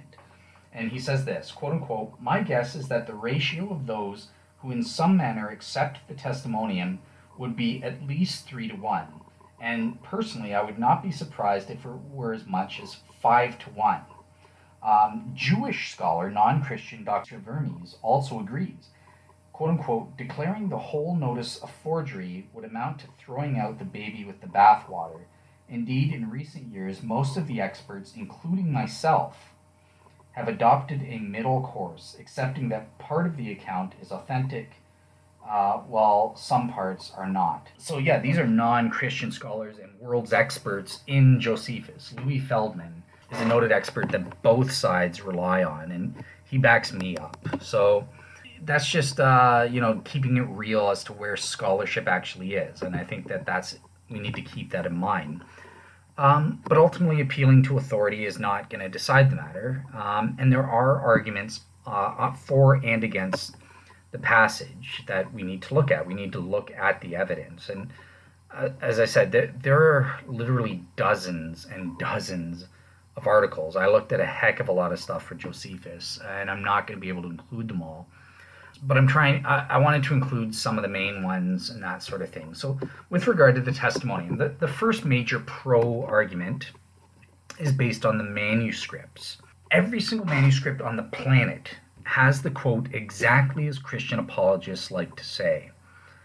These are both Greek and earlier Latin ones, as well as an Arabian manuscript that we'll talk about later, because that's a major evidence. There is an Arabic text by a scholar named Shlomo Pine wrote about this, and this is considered proof that the Christians are correct, and it's a partial interpolation, but it's partially authentic. But there are issues with that Arabic manuscript. We'll get to that later. So that's one of the new updates post-2008 that's come about, but we'll get to that later. But basically, everyone has a minimal mention of Jesus, where part of that quote that I gave of the Testimonium is correct and affirms that a minimal historical Jesus did in fact exist. We have multiple early church fathers, Eusebius, going back to Origen, Jerome, all talking about and quoting from this text in Josephus and that sort of thing. Now, one thing that mythicists are correct to point out is, well, look, remember though, even with all of this, all the surviving manuscripts of the Antiquities could derive from a corrupted manuscript that took place, that was interpolated in ancient times. And people like Carrier will say, well, let's say it was corrupted before 220 AD at some point, and all subsequent manuscripts are all based on this one interpolation or corruption or something like that. Okay, I don't think that we can conclude conclusively that just because it's in every single manuscript that we have today, that proves it is in fact authentic. However, the manuscript test is a major test that scholars and historians look to prove if something is in fact an interpolation, because you would expect variant traditions. Certainly, we have that with the Bible and other historical documents. So the fact that there isn't a variant tradition, that just has no mention of this or at all, mention of Jesus or anything like that, or the testimonium, it does say something. It passes a falsification test at the very minimum. Okay, so the second major argument. Now there's just so much here, and I read over everything I could. Again, I'm going to provide sources for and against on this, but basically it relates to the style, the language and the style. And there are a whole host of arguments in this category of evidence, both for and against. Christian apologists will, and I'll give you a tectonics thing where there's a video. In the second video especially, he goes over a lot of Josephus style words and phrases and that sort of thing, and says, see, this proves Josephus did indeed write this. So for example, calling Jesus a wise man, that's not typically a Christian way of referring to someone, but that is Josephus calls people wise men. He calls Solomon, he calls Daniel wise men. So this is a Josephus phraseology or language that proves Josephus wrote this. Calling Jesus' miracles, quote unquote, astonishing deeds, in the Greek, paradoxa erga. This is a Josephus expression, and Josephus uses this for the miracles of Elisha. But the reverse is also true. There have been many scholars who, including Josephus scholars, I think Louis Feldman himself makes mention of the fact that, well, there's also words that are markedly Eusebian, going back to the early church father Eusebius, Justin Martyr. There are commonalities with the Gospels in Luke Acts. So yeah, my honest assessment after looking at all of and this is just the tip of the iceberg. Like that, there's no way I'm going to be able to summarize everything. And to be honest, I'm going to spare you the time of doing that. But although I am going to provide sources, and please do check some of this out. But yeah, my personal thing is arguing based on the language, style, or grammar gets you nowhere. It doesn't prove whether it's fake or whether it's authentic. You can't make a conclusion based on it. So yeah, that's my take on the language or use of style or grammar to try and prove whether it's authentic or not. Obviously being a non-scholar, I'm not an expert like the sources I'm looking at, but doing my best as a layman and looking at seriously and what both sides and the arguments that both sides make, some interesting points. It just seems like it's a wash to me. I couldn't figure out whether it was authentic or not based on this type of argument. So yeah, let's move on to the next category of evidence. Okay, so this is a mythicist category of evidence. Again, there are multiple arguments, so I won't be able to cover them all, but some of the main ones. So mythicist Earl Doherty, who is the inspiration for Richard Carrier, for example, will say, look, Josephus himself doesn't talk about Jesus except in the Antiquities of the Jews. Why doesn't he talk about Jesus in the section on Pilate in the earlier Jewish war? And, that's just not appropriate. The answer to that is, look, this type of argument is suggestive, but it's inconclusive. You're reading in motivations for Josephus, and he's provably not what moderns would expect, as are all ancient historians. They don't report details that we expect to. And again, this is the Jewish war. It's 66 to 70 AD. It's not focused on the 30s AD when Jesus lived. Sure, there's a little section on Pilate, but that's not the major focus. Like the Antiquities of the Jews is going up from Adam and Eve all the way up to the present day. That's an entire history. So of course we would expect him to talk about Jesus in that thing, whereas we wouldn't in the book entitled Jewish War, about the Jewish War. And Dr. Robert Grant, he really notes that, look, quote unquote, none of them, John the Baptist, which mythicists say, yep, that one's good, James, Jesus, the death of Herod isn't mentioned in the Jewish War and stuff. Does that mean that didn't happen, or those are interpolations? Of course not. And mythicists know that this is ridiculous. This is just them reading in their own ideas of modern expectations onto the text, and it's proven time and time and again that their expectations are false. Ancients don't operate according to their assumptions as to what they would expect. And historically proven fact, 100%, not a single doubt in my mind, skeptics are wrong. Whenever they say we would expect this to be mentioned, they're always wrong. Or at the very least, it's inconclusive. You have to have very, very strong reasons, and this doesn't cut it. Another version of an absence of mention of Jesus is, well, looking to the early Christian church fathers, and they'll say, skeptics or mythicists will say, well, why don't any of the early Christian church fathers, Irenaeus, Polycarp, Papias, Ignatius, none of these guys, Tertullian, none of these guys quote this text, and they should, right?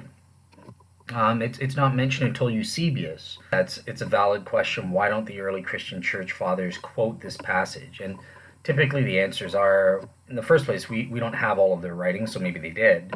But in the real early period, there's no need for them to do this. I mean, especially like the James passage that we'll be talking about, or the Testimonium. If it is a partial interpolation, all it is really doing is just attesting to the truth of Jesus' crucifixion and the Christian movement. That Irenaeus wouldn't need to quote that.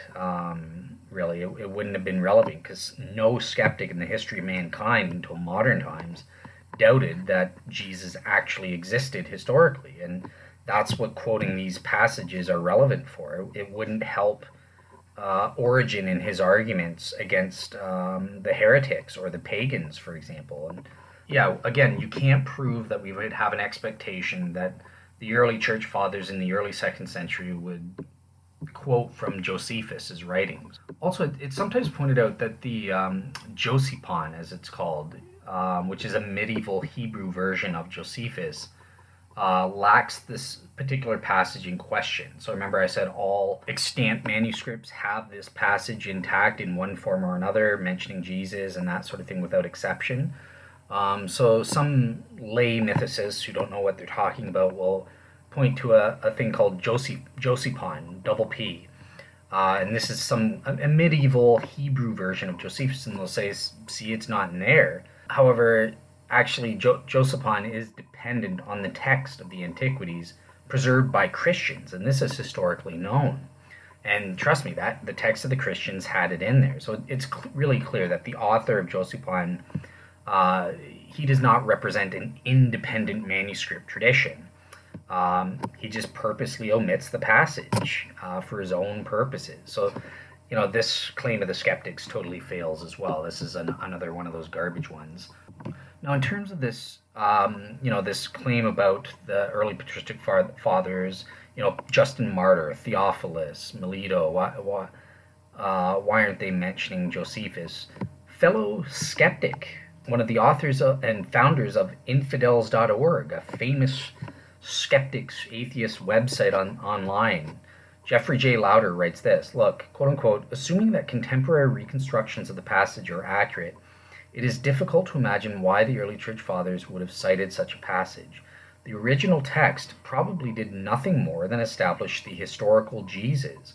Since we have no evidence that the historicity of Jesus was questioned in the first centuries, we should not be surprised that the passage was never quoted until the 4th century.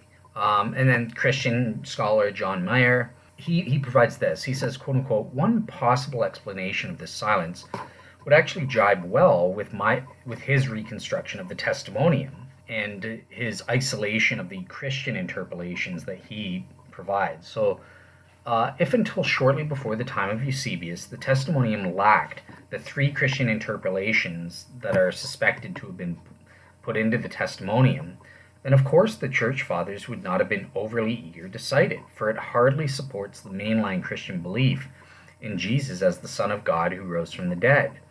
This would explain why Origen in the 3rd century affirmed that Josephus did not believe Jesus to be the Messiah. Origen read the Josephus and quoted from it. So yeah, that's sort of the main argument. And the lack of mention, again, to my mind, it doesn't prove that this passage is inauthentic in its entirety. Again, even that isn't foolproof, but I'll give it to the skeptic. I'll give them 55% proven that this quote in its entirety is not true based on this lack of mention by the early church fathers during the first couple centuries. So another main category of objection. So Steve Mason, he says, look, quote unquote, the passage does not fit well within its context in Antiquities. So they'll try to say the particular testimonium passage doesn't fit the surrounding text.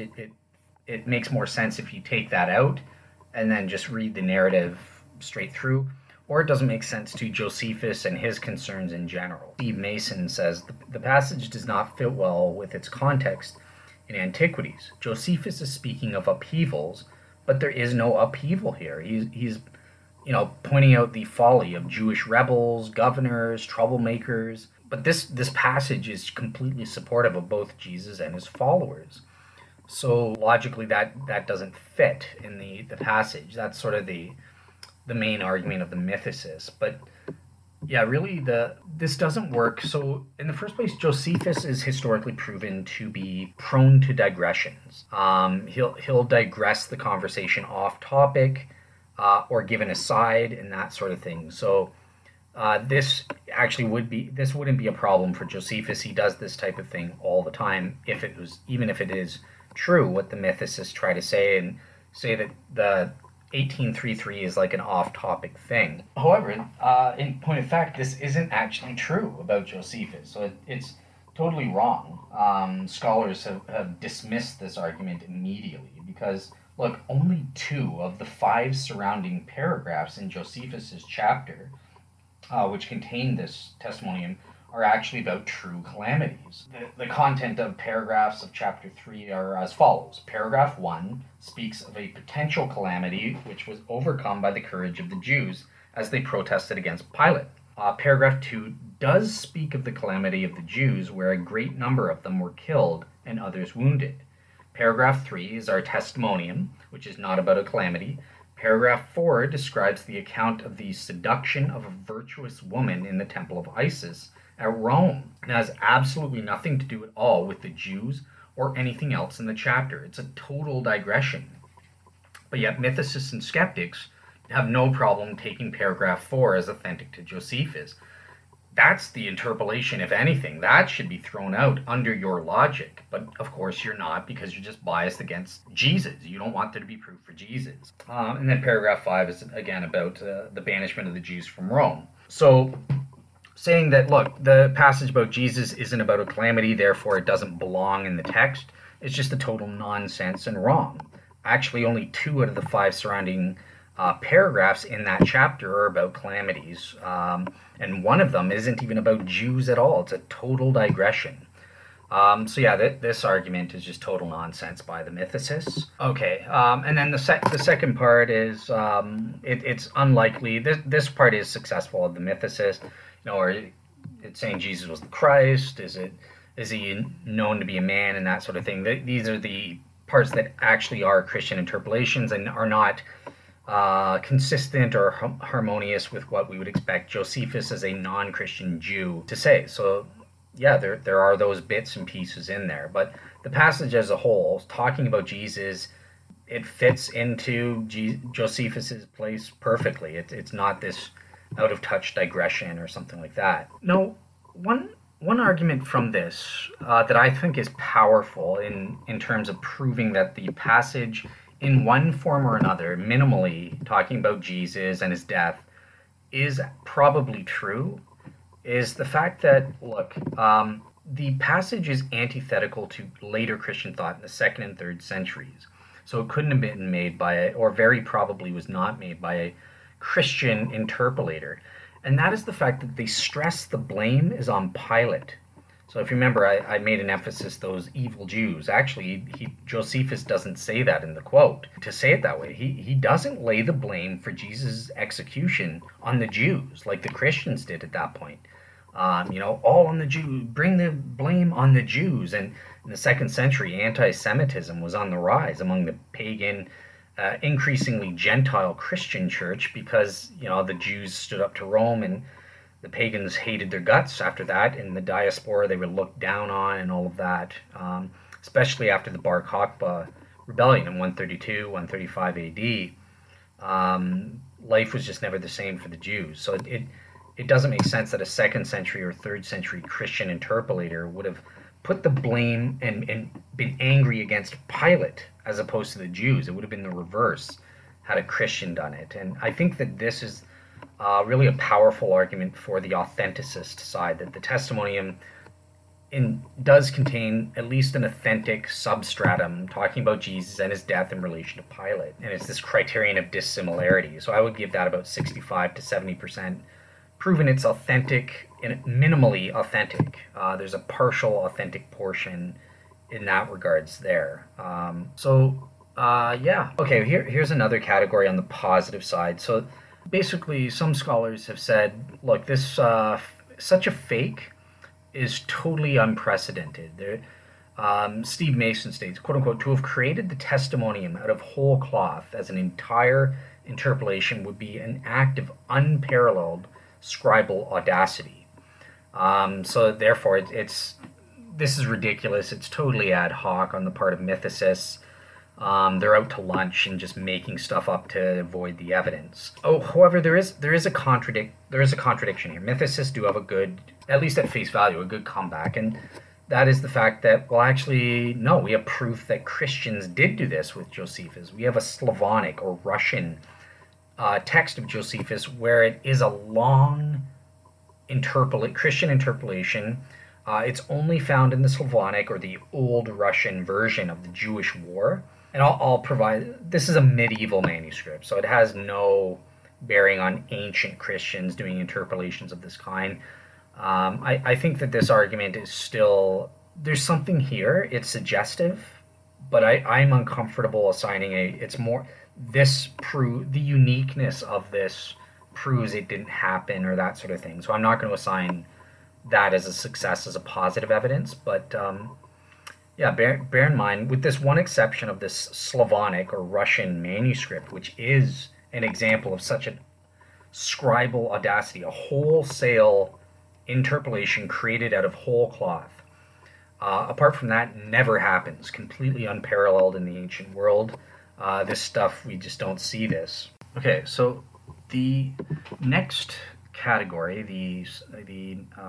of evidence, the positive evidence, proving that the testimonium is actually authentic, at least partially authentic, in that it attests to a minimal historical Jesus, comes from what was a discovery, Dr. Shlomo Pine, and I sort of hinted at this. There's an Assyrian or Arabic manuscript of Josephus, and Christian apologists such as Josh McDowell and Gary Habermas talks about this, and they go on and talk about Dr. Shlomo Pine proved that there is this manuscript that gives us an actual version that Christians like to say in terms of the partial version. It takes out the controversial Christian interpolations that are in the manuscripts, like he was the Christ, and is it fair to call him a man, and all the controversial bits are out of it. And it seems much more like what scholars have been saying this whole time, proof positive. This is an independent tradition that goes back to Josephus and preserves probably what he actually said, just like all the Josephine scholars have been saying this whole time. So, they'll cite this as bada boom, bada bing. You're destroyed skeptics. You're destroyed mythicists. Unfortunately, this line of evidence is controversial, and you'll see Michael Licona, back in 2010 in his book, even he starts to admit he still thinks that this Arabic manuscript, that it's potentially good evidence, but even he's starting to distance himself and say it's become controversial since 2008. So there has been an update in the evidence from this that makes it a little bit more controversial to use. And since I'm not, so I think we can't use it. I don't feel comfortable because it does look like, this evidence, we can't prove that it's an independent tradition. And some Josephine scholars have published peer-reviewed writings where it looks like it's actually dependent on the texts where all our other manuscripts, with the Christian interpolation involved in. And I'll provide an article by Carrier called the End of the Arabic Testimonium.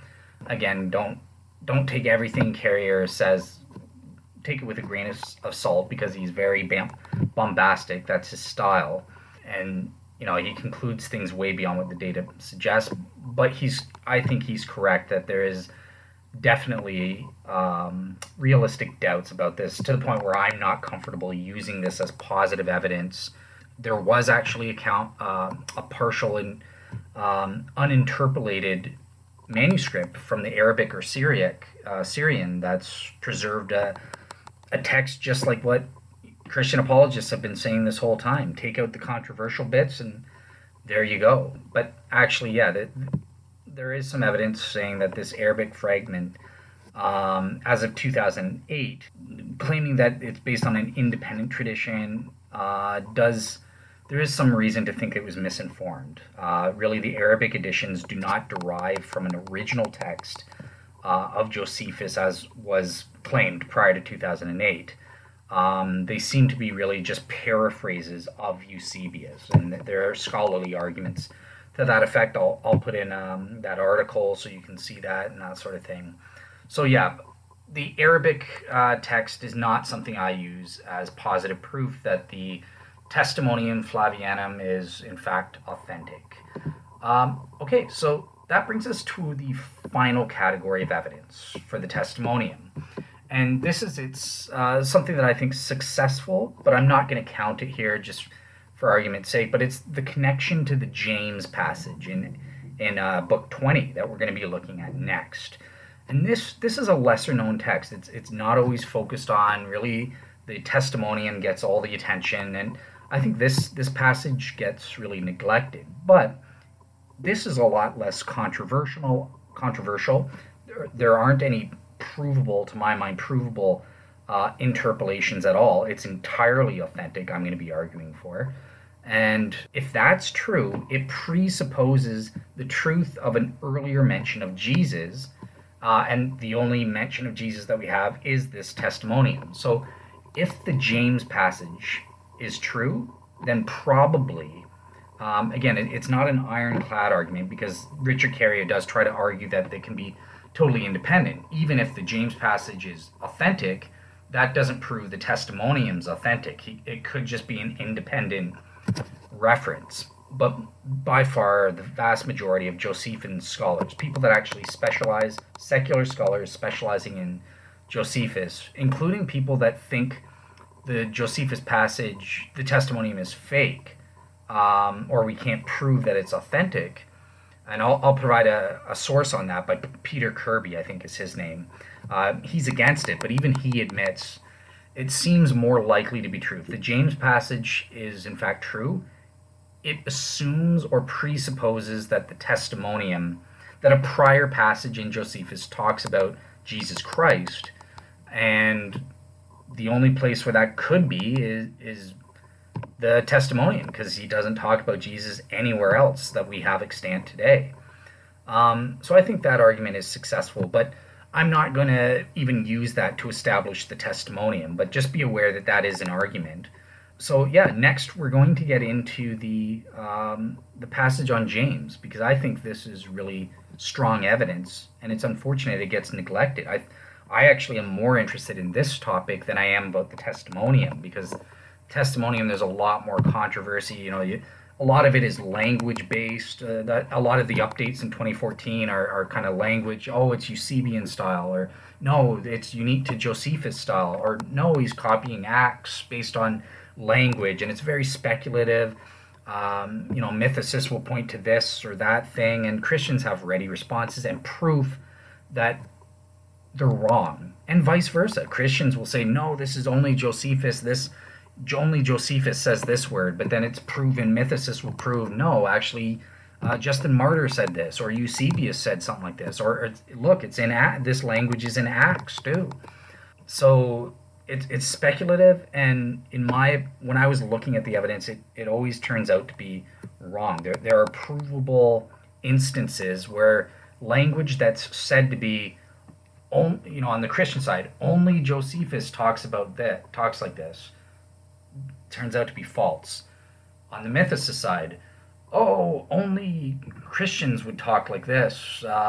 Josephus wouldn't talk like this. He would never say this.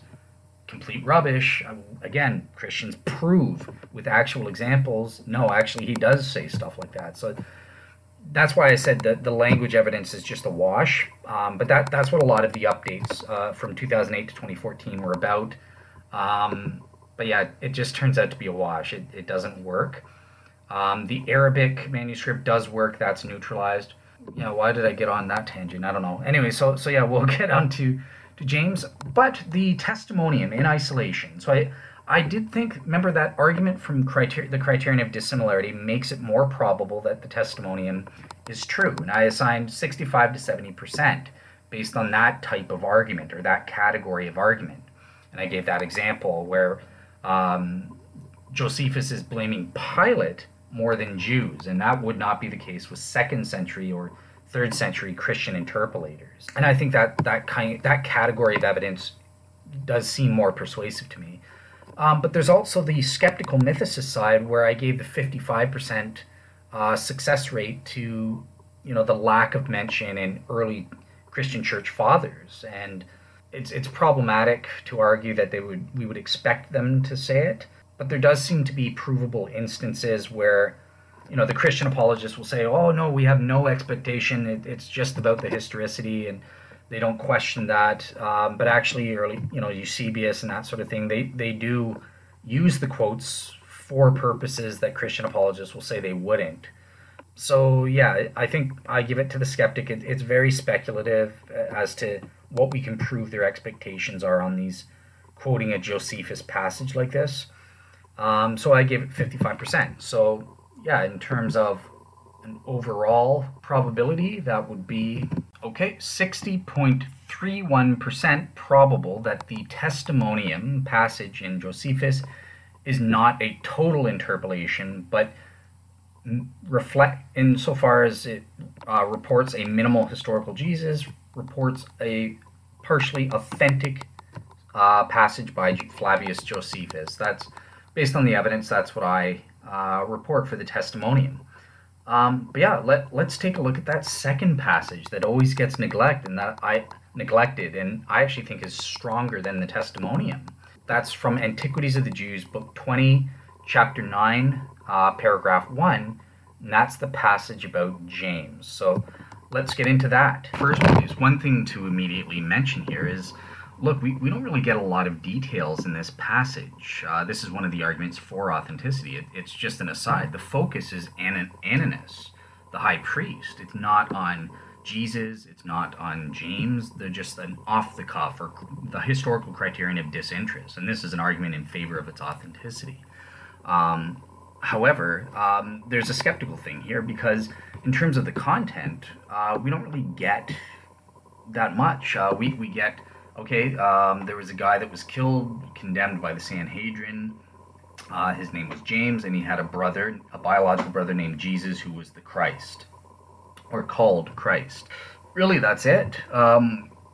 What if a radical lay skeptic wants to say, oh, well, that's referring to, there just happened to be another James. He also had a brother named Jesus, and he claimed to be the Messiah, and that has nothing to do with the Jesus who had a brother named James, who claimed to be the Messiah of Christianity. Well, you're right. The passage doesn't directly do that, but that's implausible. It doesn't make sense. That's very improbable and ridiculous way to go. If the passage, and no mythicists try to argue in this way. No one credible like Richard Carrier would say that's ridiculous. If it says what it says, then, and there's no interpolations, then yeah, that's obviously, in the context, we know that's Jesus Christ of the Christian faith. giving me my minimal historical Jesus. And we know that from the surrounding context. So from its linkage to the testimonium, its implication that there would be that other passage, and also the socio-cultural historical context of Christianity and just evaluating basic probabilities. There's only one such Jesus that we know of who went around being Christ. That's the Jesus of the Christians. Just happens to have another brother who was condemned by the Sanhedrin in the exact same time that Christian tradition says that James, the brother of the Lord, was killed, and that sort of thing. So, yeah, that's sort of a ridiculous objection. This is our minimal historical Jesus, if this passage is correct. Obviously, mythicists like Richard Carrier and that sort of thing say, well, here the debate with this passage is the entire passage that's relevant entirely accurate? As a Christian, I say, yup, absolutely.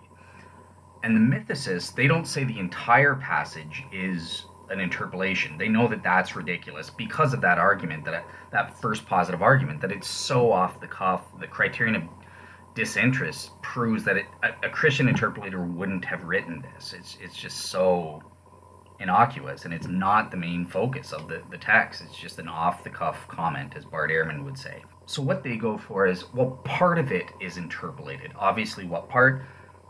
Who was called Christ. That's the specific part.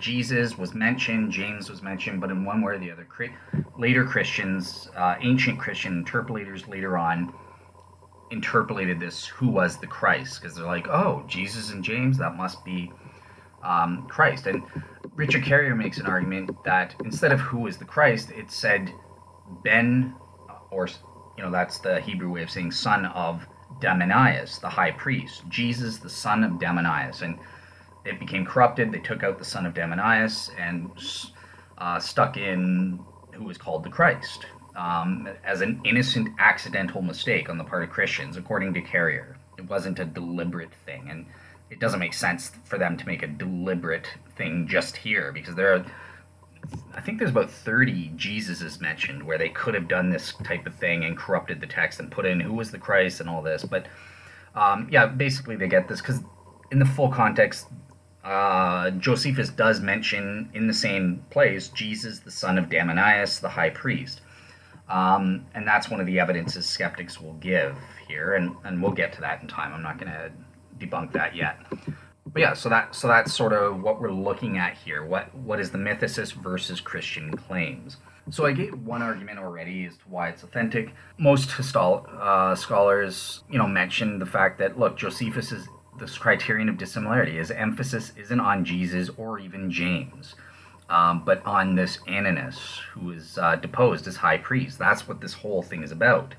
John Meyer argues, quote unquote, we have here only a passing, almost blasé reference to someone called James, whom Josephus obviously considers a minor character. He's mentioned only because his illegal execution causes Ananias to be deposed. A second standard traditional argument here is, look, Josephus' account of James being stoned is different. Criterion of dissimilarity. It's different from the account given by ancient early Christian church fathers like Hagesippus in the 2nd century. It contradicts the way Christian tradition says James was killed. So again, quoting Meyer, the traditional claim, quote unquote, according to Hagesippus, the scribes and Pharisees cast James down from the battlement of the Jerusalem temple. They begin to stone him, but are constrained by a priest. Finally, a laundryman clubs James to death. Now, James' martyrdom, says, according to Hagesippus, was followed immediately by Vespasian's siege of Jerusalem in 70 A.D. So yeah, another couple of reasons. So this is, I'm taking this from Mike Licona again. So Mike Licona provides 5 traditional reasons as to why this passage is authentic. So number 1, it appears in every single one, without exception, the Greek manuscripts, without any notable variation. That's sort of I don't think that proves it. Same with the Testimonium, because yes, the manuscripts we have are late, though we do have early church fathers like Origen quoting from it. that's going to be an issue of contention. Some mythicists like Richard Carrier contend with that, but we're going to see it upholds. Second, the text provides a passing or blase reference to James, so okay, we've already covered that one. Third, no New Testament or early Christian writer wrote of James in a matter-of-fact way as the brother of Jesus. They always refer to him as the brother of the Lord or brother of the Savior, this type of thing in the early church fathers. So again, that's another criterion of dissimilarity that indicates this passage is in fact written by a non-Christian, someone not in the 2nd century, someone in the 1st century, and that was Josephus. So yeah, he goes on, quote unquote, the words, the one called Christ, are neutral and appear to be employed to distinguish Jesus from others in his writings by the same name. So one thing with this that Mike Licona picks up on, so the one called Christ, some Christian apologists provided a positive reason that, look, in some manuscripts, it's actually negative. And again, that's the criterion of dissimilarity and embarrassment. A later Christian would not have written about Jesus in a negative way. But this is a controversial argument, and it fails because there are early manuscript traditions or early mentions of this passage that phrase it in this neutral way, as Mike Licona says. So I don't think we can make that argument. A neutral statement by saying he was called the Christ could be the one called Christ. Could have been written by a Christian or might not have been. So fourth, we've already covered this. So James' execution differs significantly from the other one. Fifth, okay, here's one. So Josephus's account is short and a matter of fact compared to other writings. So this is going to be challenged. Some skeptics say, look, mythicists will say this passage is too brief, and that doesn't match Josephus's style. Now, this is complete rubbish on the part of mythicists, but just be aware that this is a counter-argument. This actually turns into a counter-argument. The brevity of this James passage, according to mythicists like Carrier and Bob Price and that sort of thing, will say, well, this proves it's not authentic because it doesn't match. Josephus likes to elaborate and give lengthy explanations as opposed to, a short little brief thing. James, the brother of Jesus, who was called Christ, was thrown off the cliff, killed, or whatever. Okay, so another positive reason for authenticity is, look, in Josephus, there are at least 5 different people who are known to have the name of James, and Josephus is very careful generally to supply details to locate who these characters are in history. Since this is a common name, if Josephus referred only to James and certain others, it could be confusing as to what James meant here. Now, there's a counter. So a mythicist, Earl Doherty, writes, quote-unquote, in response to this argument, look, this inclusion of an identifying piece of information, say those arguing for authenticity, is something that Josephus does for most of his characters. True enough. But this does not necessarily make the present phrase the original one. Josephus may have said something else, which Christians subsequently changed, or he may have written nothing. If he knew nothing else about James, or chose to say nothing more, he would simply have used some equivalent, a certain James, or someone named James. And I think that this counter is a fair one on the part of mythicists. This one does sort of take away this argument for authenticity in terms of, at least if you're arguing for, well, there's a partial interpolation, the identifier of this Jesus called the Christ, or even taking out the name Jesus, the brother of Jesus, or something like that. Although that view isn't taken. Most mythicists that are credible and publishing peer-reviewed studying this don't say that. It definitely mentions James, the brother of Jesus, called the Christ. That's really the interpolation part, the called the Christ bit. He was called the Christ or something. Okay, so let's turn our attention now to specific arguments against authenticity that I haven't covered. So I covered the part that Richard Carrier and most mythicists will say, look, there's only that in the Greek, toi legameno Christo, was called the Christ. That's the only controversial bit. And if you replace that with Jesus, the son of Damonius, who appears later in the text, well, that makes sense as to what happened. But actually, So now I'm going to refute this answer, but historicists and Josephus scholars say that this is a ridiculous thing to suppose. First of all, there's no proof of it. It's just speculation, an ad hoc, really desperation on the part of mythicists here. And let's be fair, this is not an improvement on the alternative hypothesis, really, right? That the entire reference to Jesus as the brother of James was inserted here. There's no reason to prefer this as opposed to that, on the assumptions of mythicism, at least. Also, the identification of Jesus happens in the supposedly second mention, and that's not natural. So there's an identifier of James as the brother of Jesus, and an identifier of Jesus as the one called the Christ. So this is an argument against authenticity. Josephus is giving identifiers on top of identifiers, is what mythicists will like to say. But again, this turns out, in point of fact, to be ridiculous. Josephus does do this. It's not an issue. This doesn't prove on a balance of probabilities that the passage is inauthentic or that part of the passage is inauthentic. So here's another skeptical argument from mythicist Earl Doherty, and he argues, why would Josephus think to make Jesus paramount by placing Jesus before he talks about James, right? So the passage mentions Jesus first and then mentions that James was his brother. So Doherty is saying, well, why? That reflects a Christian bias, right? They're putting Jesus first before James in recounting how the high priest Ananias had his downfall or something like that. But this argument, again, this is a failure on the part of mythicists. It's very weak and proven to be false in the subsequent writings of Josephus. Really the fact that the brother of Jesus, who is called the Christ, is placed first in the accusative does not mean that the reference to Jesus is given some kind of pride of place. This is modern mythicists reading in what they want to see in this passage, but that's not what Josephus was doing necessarily as an ancient writer. So yeah, all it is, it's simply one grammatically correct way of identifying James from Josephus's perspective.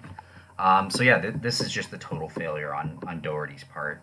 Steve Mason, another, he explains, look, that Josephus, in another argument, he says Josephus would not have assumed his readership to understand the term Christ in Greek Christos, because pagans didn't have that. So a detailed Jewish understanding, like a Jewish audience would. And we know that Josephus was not writing for a Jewish audience. So, to the Greek mind, it simply meant anointed or wedded in a way.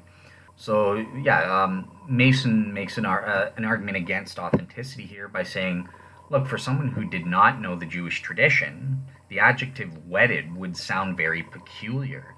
Why would Josephus say that this man Jesus was, quote-unquote, the wedded or the anointed? And you can actually see the puzzlement of Greek-speaking or Gentile readers, pagans, in their description of Christianity. This is why we get, with Suetonius and Tacitus correcting it, the pagan mobs would call him Christus. They would alter Christ to Christus because that's a common slave name that made better sense to them, rather than calling him Christos, who, the wedded, the anointed. They, without that common Jewish milieu or understanding that can't be assumed to a pagan audience. And yeah, the argument is, look, Josephus is usually sensitive to his audience, and he pauses, in general, he pauses to explain unfamiliar terms or aspects of Jewish life that would otherwise appear strange to pagans who aren't familiar with that context. However, the fact that the term Christ appears only here without much explanation can be explained by Josephus's bias, because he was writing for the Flavian emperors under the reign of Domitian, who is also another antichrist, who is the emperor during which Book of Revelation was written, and Revelation has a very anti-imperial or emperor perspective, for good reason. Domitian was a bad boy. He was a bugger. He was persecuting Christians, so just like Nero before him. So yeah, there's a reason why we would not expect Josephus to elaborate. And he also had an emphasis on not wanting to stress look, they're a military threat. You know, when you claim someone a popular king or messiah, Josephus had this bias against stressing rebellion or military messiahs and that sort of thing. But Jesus, it wouldn't have been an issue to call him the Christ because, in effect, everyone knew what Christians were about at this point in time. They're peaceful, they're weirdos, they're antisocial and treasonous, but they're not violent. They're not going out and killing us in the streets and that sort of thing. They're not doing violent rebellions or riots. It wouldn't have been problematic for Josephus to mention Christ, the term Christ, with regard to Jesus, and so long as he doesn't really elaborate on the messianic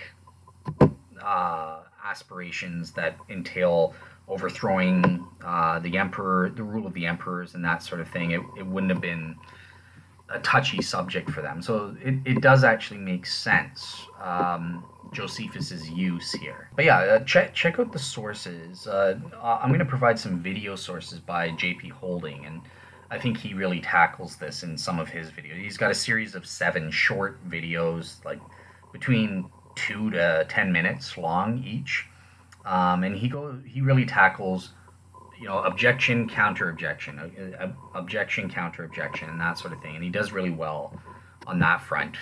So yeah, I suggest you check those out for some of the things that I'm skipping over here. Here's another skeptical objection that's kind of weird. These passages are not in the table of contents of Josephus. He doesn't mention the testimonium or this James passage. And they say, well, therefore it probably wasn't there. But this is just an utter failure on the part of Mythicists, because there's a lot. His thing wasn't meant to be all inclusive, and we know that, a historically proven fact, because he leaves out lots of stuff. He leaves out the passage about John the Baptist. Mythicists don't think that's an interpolation or that's inauthentic. It leaves out the death of Herod, one of the most momentous events in Jewish history of that era. Herod the Great's death. So yeah, that's not in the table of contents. But this objection's a failure. It's totally irrelevant. It doesn't prove that the passage was inauthentic. Yeah, I think the most substantial critique here out of these traditional arguments is the one we just mentioned about from Steve Mason, where we would expect trying to say that we would expect Josephus to elaborate more on what the Christ meant, instead of just saying he was called the Christ and not giving a definition. Yeah, I think I'll give that I'll give that a success. But again, it's very weak because of the arguments I said against it. It's sort of reading in motivations for Josephus and that sort of thing, and not taking into account the context around him as to why he might not elaborate on certain things. But I'll be generous. I'll give 55% to the skeptic on that one. But yeah, apart from that, I don't find any of the other traditional skeptical arguments against authenticity to be persuasive on a balance of probabilities based on what we've gone over here and what I've seen in my other research that I haven't mentioned here. On the positive side, in terms of authenticity, I think that criterion of dissimilarity argument, especially where I'm talking about, they don't interpolate and say brother of the Lord or brother of our Savior, and it's just very direct and to the point. I do think that one's successful on a balance of probabilities. Also, the difference between the accounts and that sort of thing, although with the difference of the accounts of how James was killed, there is an interesting mythicist comeback to that, and they'll say, well, look, obviously this type of argument goes against a wholesale interpolation, but at the same token, it doesn't necessarily rule out a partial interpolation. If he is talking about a James and he died in this manner, but it's a different Jesus, he was the brother of Jesus, son of Damnias, then it explains why there were restrictions on the level of interpolation that an ancient early Christian interpolator would have added in. He would have kept most of it the same and then just added in, called the Christ or something like that. But still keeping how Josephus originally said this James was killed, which is in contrast to early Christian church tradition about the actual James, the brother of Jesus Christ, the founder of Christianity. I think that that could work. That does take a lot of the steam out of it. But really, on the criterion of dissimilarity, still they would have added in the brother of the Lord or brother of the Savior. I think on a balance of probability. So I'm willing to say based on that argument, that's one positive success. I'm 65% certain that the passage is authentic with and complete with called the Christ bit and refers to our minimal historical Jesus. The other one is by John Meyer. It's the criterion of disinterest, where it's just the focus is on Ananias, and it's just not. It's very blasé. It doesn't display any interest in James or even Jesus, and I think that this one is also successful. I'll give it 60% that it on a balance of probabilities. That's sort of where I would put that. Okay, so I had a little bit of a technical glitch on my end, so I wanted originally to get into a couple of arguments based on specifics, updates, specifically looking at Richard Carrier, who's got the only peer-reviewed material about Jesus mythicism, and looking at a review of that, specifically talking about the James passage. But due to technical glitch, it looks like I've lost all of that. So that was some good time spent. So I'm not going to re-record that, but look out in the sources. At least look at those two articles, because there's a rebuttal to Richard Carrier's position, and then Richard Carrier comes back and gives a response. So that's the skeptical. Mythicists get the last word, but even with Carrier getting the last word, I think you can see the desperate lengths that he's going to. I think it's revealed that the James passage is... the mythicist position on the James passage is untenable for looking at that. But just basically the two things, out of everything in there, the two things I wanted to focus on were this claim that, it's really talking about Jesus ben Damanias, the rival for the high priest Ananias, and to put down his rival, they go after they kill his brother James ben Damanias, and other supporters of this Jesus. So Carrier basically, and I don't know why I said it this way, but I did say it wrong. Carrier doesn't say that it said originally Josephus wrote Jesus ben Damanias. He just said Jesus in that passage. And it was inferred because later on he refers to Jesus ben Damanias. So he says it was the same Jesus he had in mind. But again, the Jesus ben Damanias is too far away from it to infer that and to make that assumption. And also, so the counter article argues, look, it's improbable, it's implausible, and extremely ad hoc for Carrier to do this, and gives arguments as to why that would be the case. And it says, in the context of the passage, Jesus called the Christ makes better sense of what's going on, rather than Jesus ben Damanias as a rival. That hypothesis is ad hoc, and he lists off in Appendix 1 a lot of all the assumptions that Carrier makes, non-evidenced assumptions and speculations, which make his theory very convoluted, and it's implausible based on what's going on in the passage itself. So yeah, take a look at that. I'm not going to get into that because I want to be done by the 3.5 hour mark. The second major issue that I was addressing originally, and now it's lost, was the question of Origen. So Origen mentions this passage and attributes it to Josephus. Carrier says, no, actually, Origen screwed up. He messed up.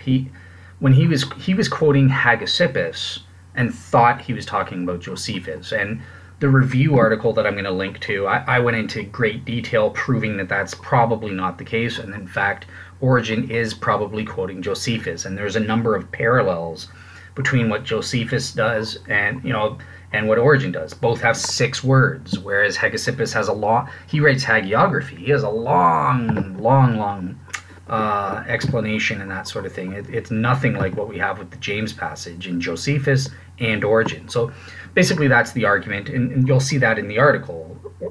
Origen is it's vastly more probable, based on what's there, that he was copying Josephus directly rather than copying Hegesippus. And he does side-by-side comparisons of how Origen relates to Hegesippus versus Josephus and that sort of thing. So look out for that in the articles. I'm sorry that I lost all of that recording, but in a way, it's good because then we'll be done within my time frame of 3.5 hours. So, yeah, let's get into the calculation then. Okay, so in the first place, I did make some mistakes so when I was reporting the probability values for some of the arguments. So it's just, I've got like 400 pages worth of notes here that I made in regards to mythicism. So I think I got lost track and was looking at a different argument when I said, so for example, I said the criterion of dissimilarity as a positive argument here. The brother of the Lord thing and that sort of thing. And I said 65%. It's actually 70% is the value I assigned for that evidence. Also, I'm going to remove I gave 60% for the criterion of dissimilarity, disinterest in the passage. Now the reason I'm removing that as a positive evidence in the calculation for the authenticity of the James passages. That argument works if you're saying it's not an entire interpolation out of whole cloth, but I don't think it works against someone like Richard Carrier with just the partial accidental interpolation. So that argument is actually a failure against a more nuanced mythicist argument. So that's why I'm removing that. So it's just the 70% for that criterion. Then there's the 55% on the mythicist side for that argument based on the Christ, not elaborating on that and that sort of thing. So those are the two factors that went into the calculation for this James passage that I think are actually provable on a balance of probabilities to say whether the passage is authentic or not. It's an partial interpolation or something like that. So yeah, doing that, calculating that out in Bayes, we come to an overall probability based on all of the factors that are above 50% on the positive and negative side, and we get 65.63% probable that the James passage is not an interpolation. It is authentic in the way I read it, mentioning Jesus Christ of the Christians and therefore proving a minimal historical Jesus existed. Now in terms of the total for Josephus, so remember we had two passages. So we had the James passage where we just got that 65.63% combined total based on all the successful arguments. And we also had the testimonium. Based on the overall calculation there, it was about 60.31% that the testimonium proves there was a minimal historical Jesus. So plugging those figures into those two positive evidences for Josephus into Bayes, we get a total of 74.37% probable overall that Josephus's two passages talking about Jesus are not interpolations. They're not later Christian interpolations. And when we combine that and multiply that by remember I said it was 99% proven that Josephus is reliable or using reliable eyewitness sources and recounting the details if he said what these passages say. And I was 95% certain that Josephus wrote the Antiquities of the Jews in general as a whole. And then we times that by this 74.37% that we're certain these two passages, in terms of proving a minimal historical Jesus at least, are not later Christian interpolations. Either partially for the James passage, and with the testimonium, well, there are partial interpolations for that, but it's not an entire interpolation with respect to proving there was a minimal historical Jesus. So multiply that, 99 times 95% times 74.37, and we get a total of 69.95% proven that Josephus proves that there was a minimal historical Jesus based on the factors I've included here that I think are successful. So yeah, that's it for Josephus, and this is it for part one. We're at the 3.5 hour mark, so perfect. So what do we get overall from part one here? So in terms of, in the first place, in the terms of the calculation itself overall, so we came across, in evaluating the 4 to 5 ancient historians, non-Christian secular historians, only 2 out of 5 were successful in the sense that we overall, it was more probable than not that they do actually prove there was a minimal historical Jesus. So those were Tacitus, Cornelius Tacitus, the Roman historian writing about 115 to 117 AD in the Annals, 1544 there, and now Josephus with the two passages that we've been evaluating for the past hour. So what is the total based on these two ancient historian evidences from these two ancient historians? What's the total that a minimal historical Jesus existed? And when we plug that into Bayes to get the cumulative probability, we get a total of it's 77.04% proven, based on my values assessing the evidences, that a minimal historical Jesus existed. And again, these are normative probability values. There's an element of subjectivity, but I do, so you're probably going to get your own different values. That's fine.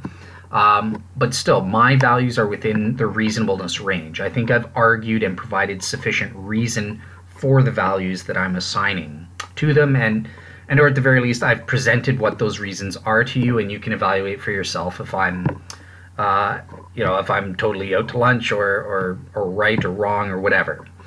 But yeah, so that's great. It's very probable, close to 80% probable, based on these evidences in isolation. So make no mistake, there's going to be other parts where we're evaluating more positive evidences, which will make it go even further up. There's also going to be podcasts where I'm evaluating negative evidences, because there are counter arguments that mythicists provide that they say prove Jesus probably didn't exist. So that if any of those are successful, that will bring down the calculation from this 77% total that we're at right now, just based on these analysis of these two successful ancient historians that are successful in proving the minimal historical Jesus did exist. Now, just before we go, a couple quick things. Number one, I wanted to correct something that's been bugging me. I always, obviously in these podcasts, you always make minor little mistakes and stuff like that. I tried to correct. There's two of them, especially with regards to what I said about Richard Carrier. I think I corrected the one about Josephus. Richard Carrier doesn't argue that it said Jesus ben Damnius in the critical James passage. It just said Jesus, and it can be assumed it was talking about Jesus ben Damnius from the context, because that name is mentioned later on.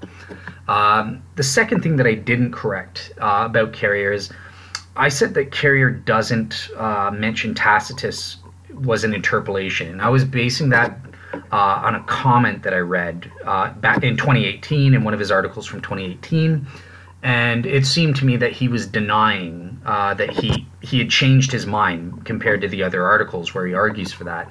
However, in reevaluating that evidence, I realized I actually missed subsequent comments where he reaffirmed.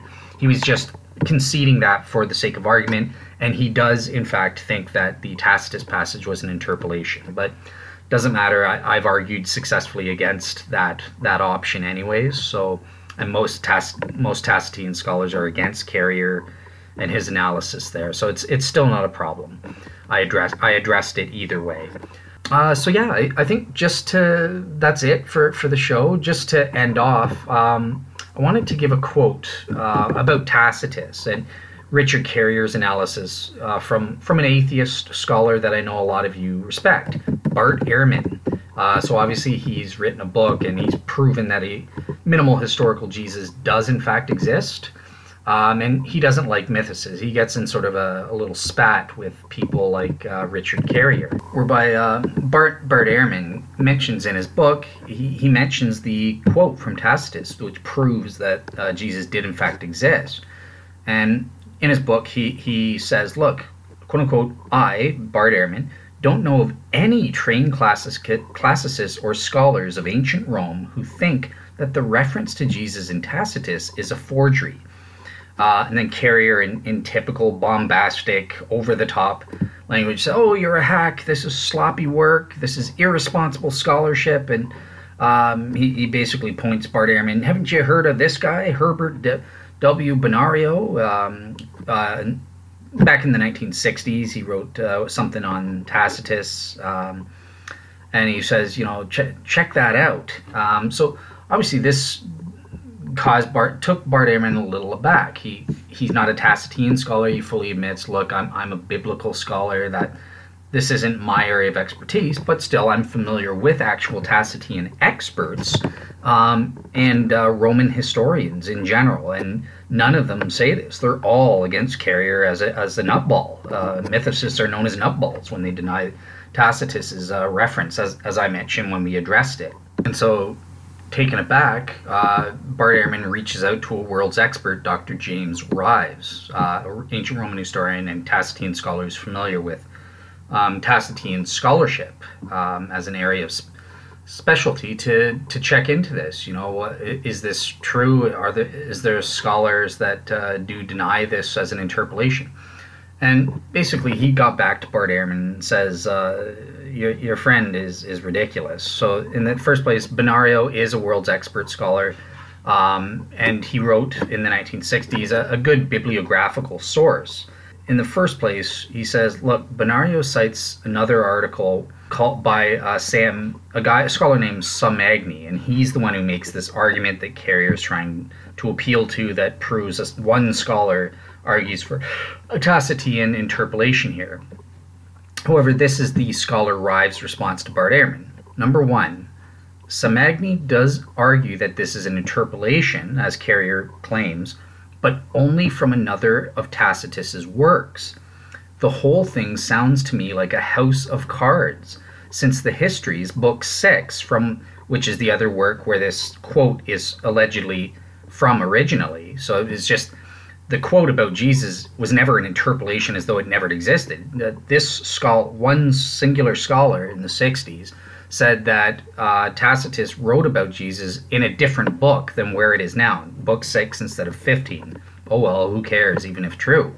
But again, Book 6 doesn't exist, so this is just all sheer speculation that makes no proof at all. It's just them saying it.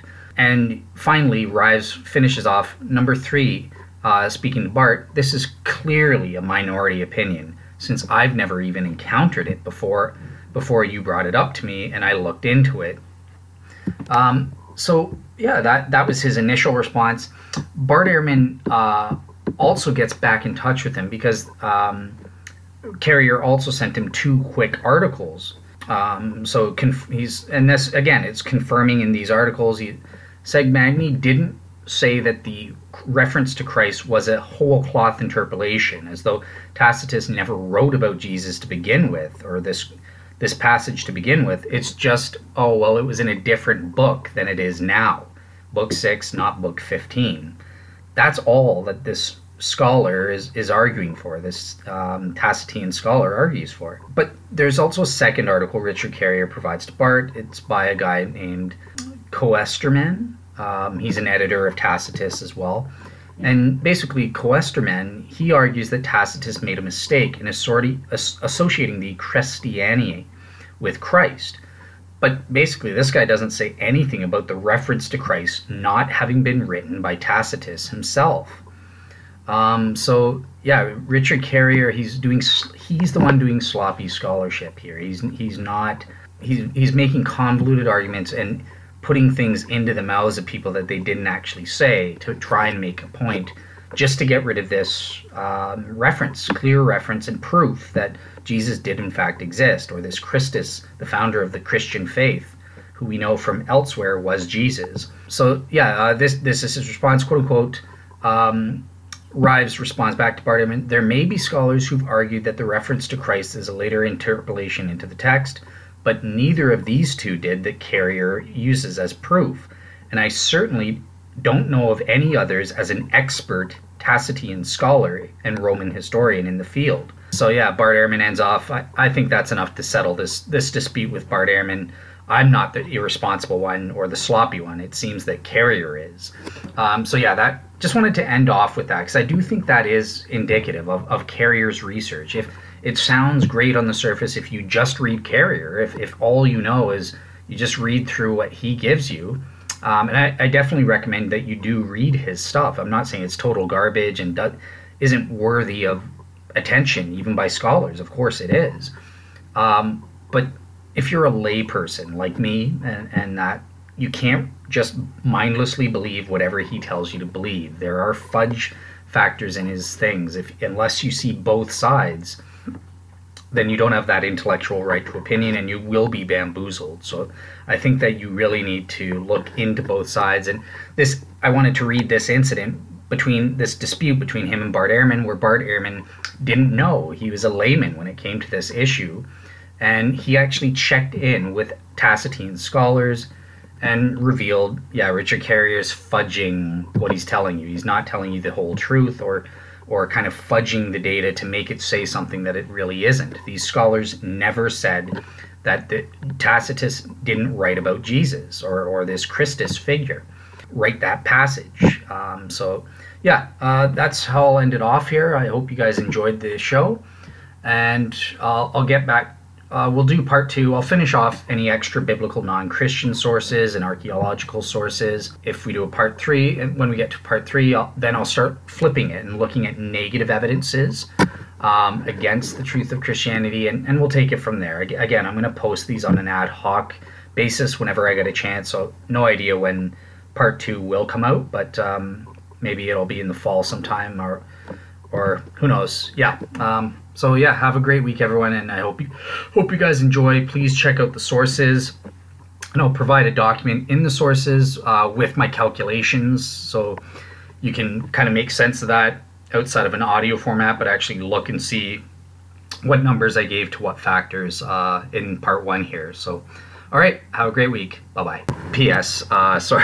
Quick end note.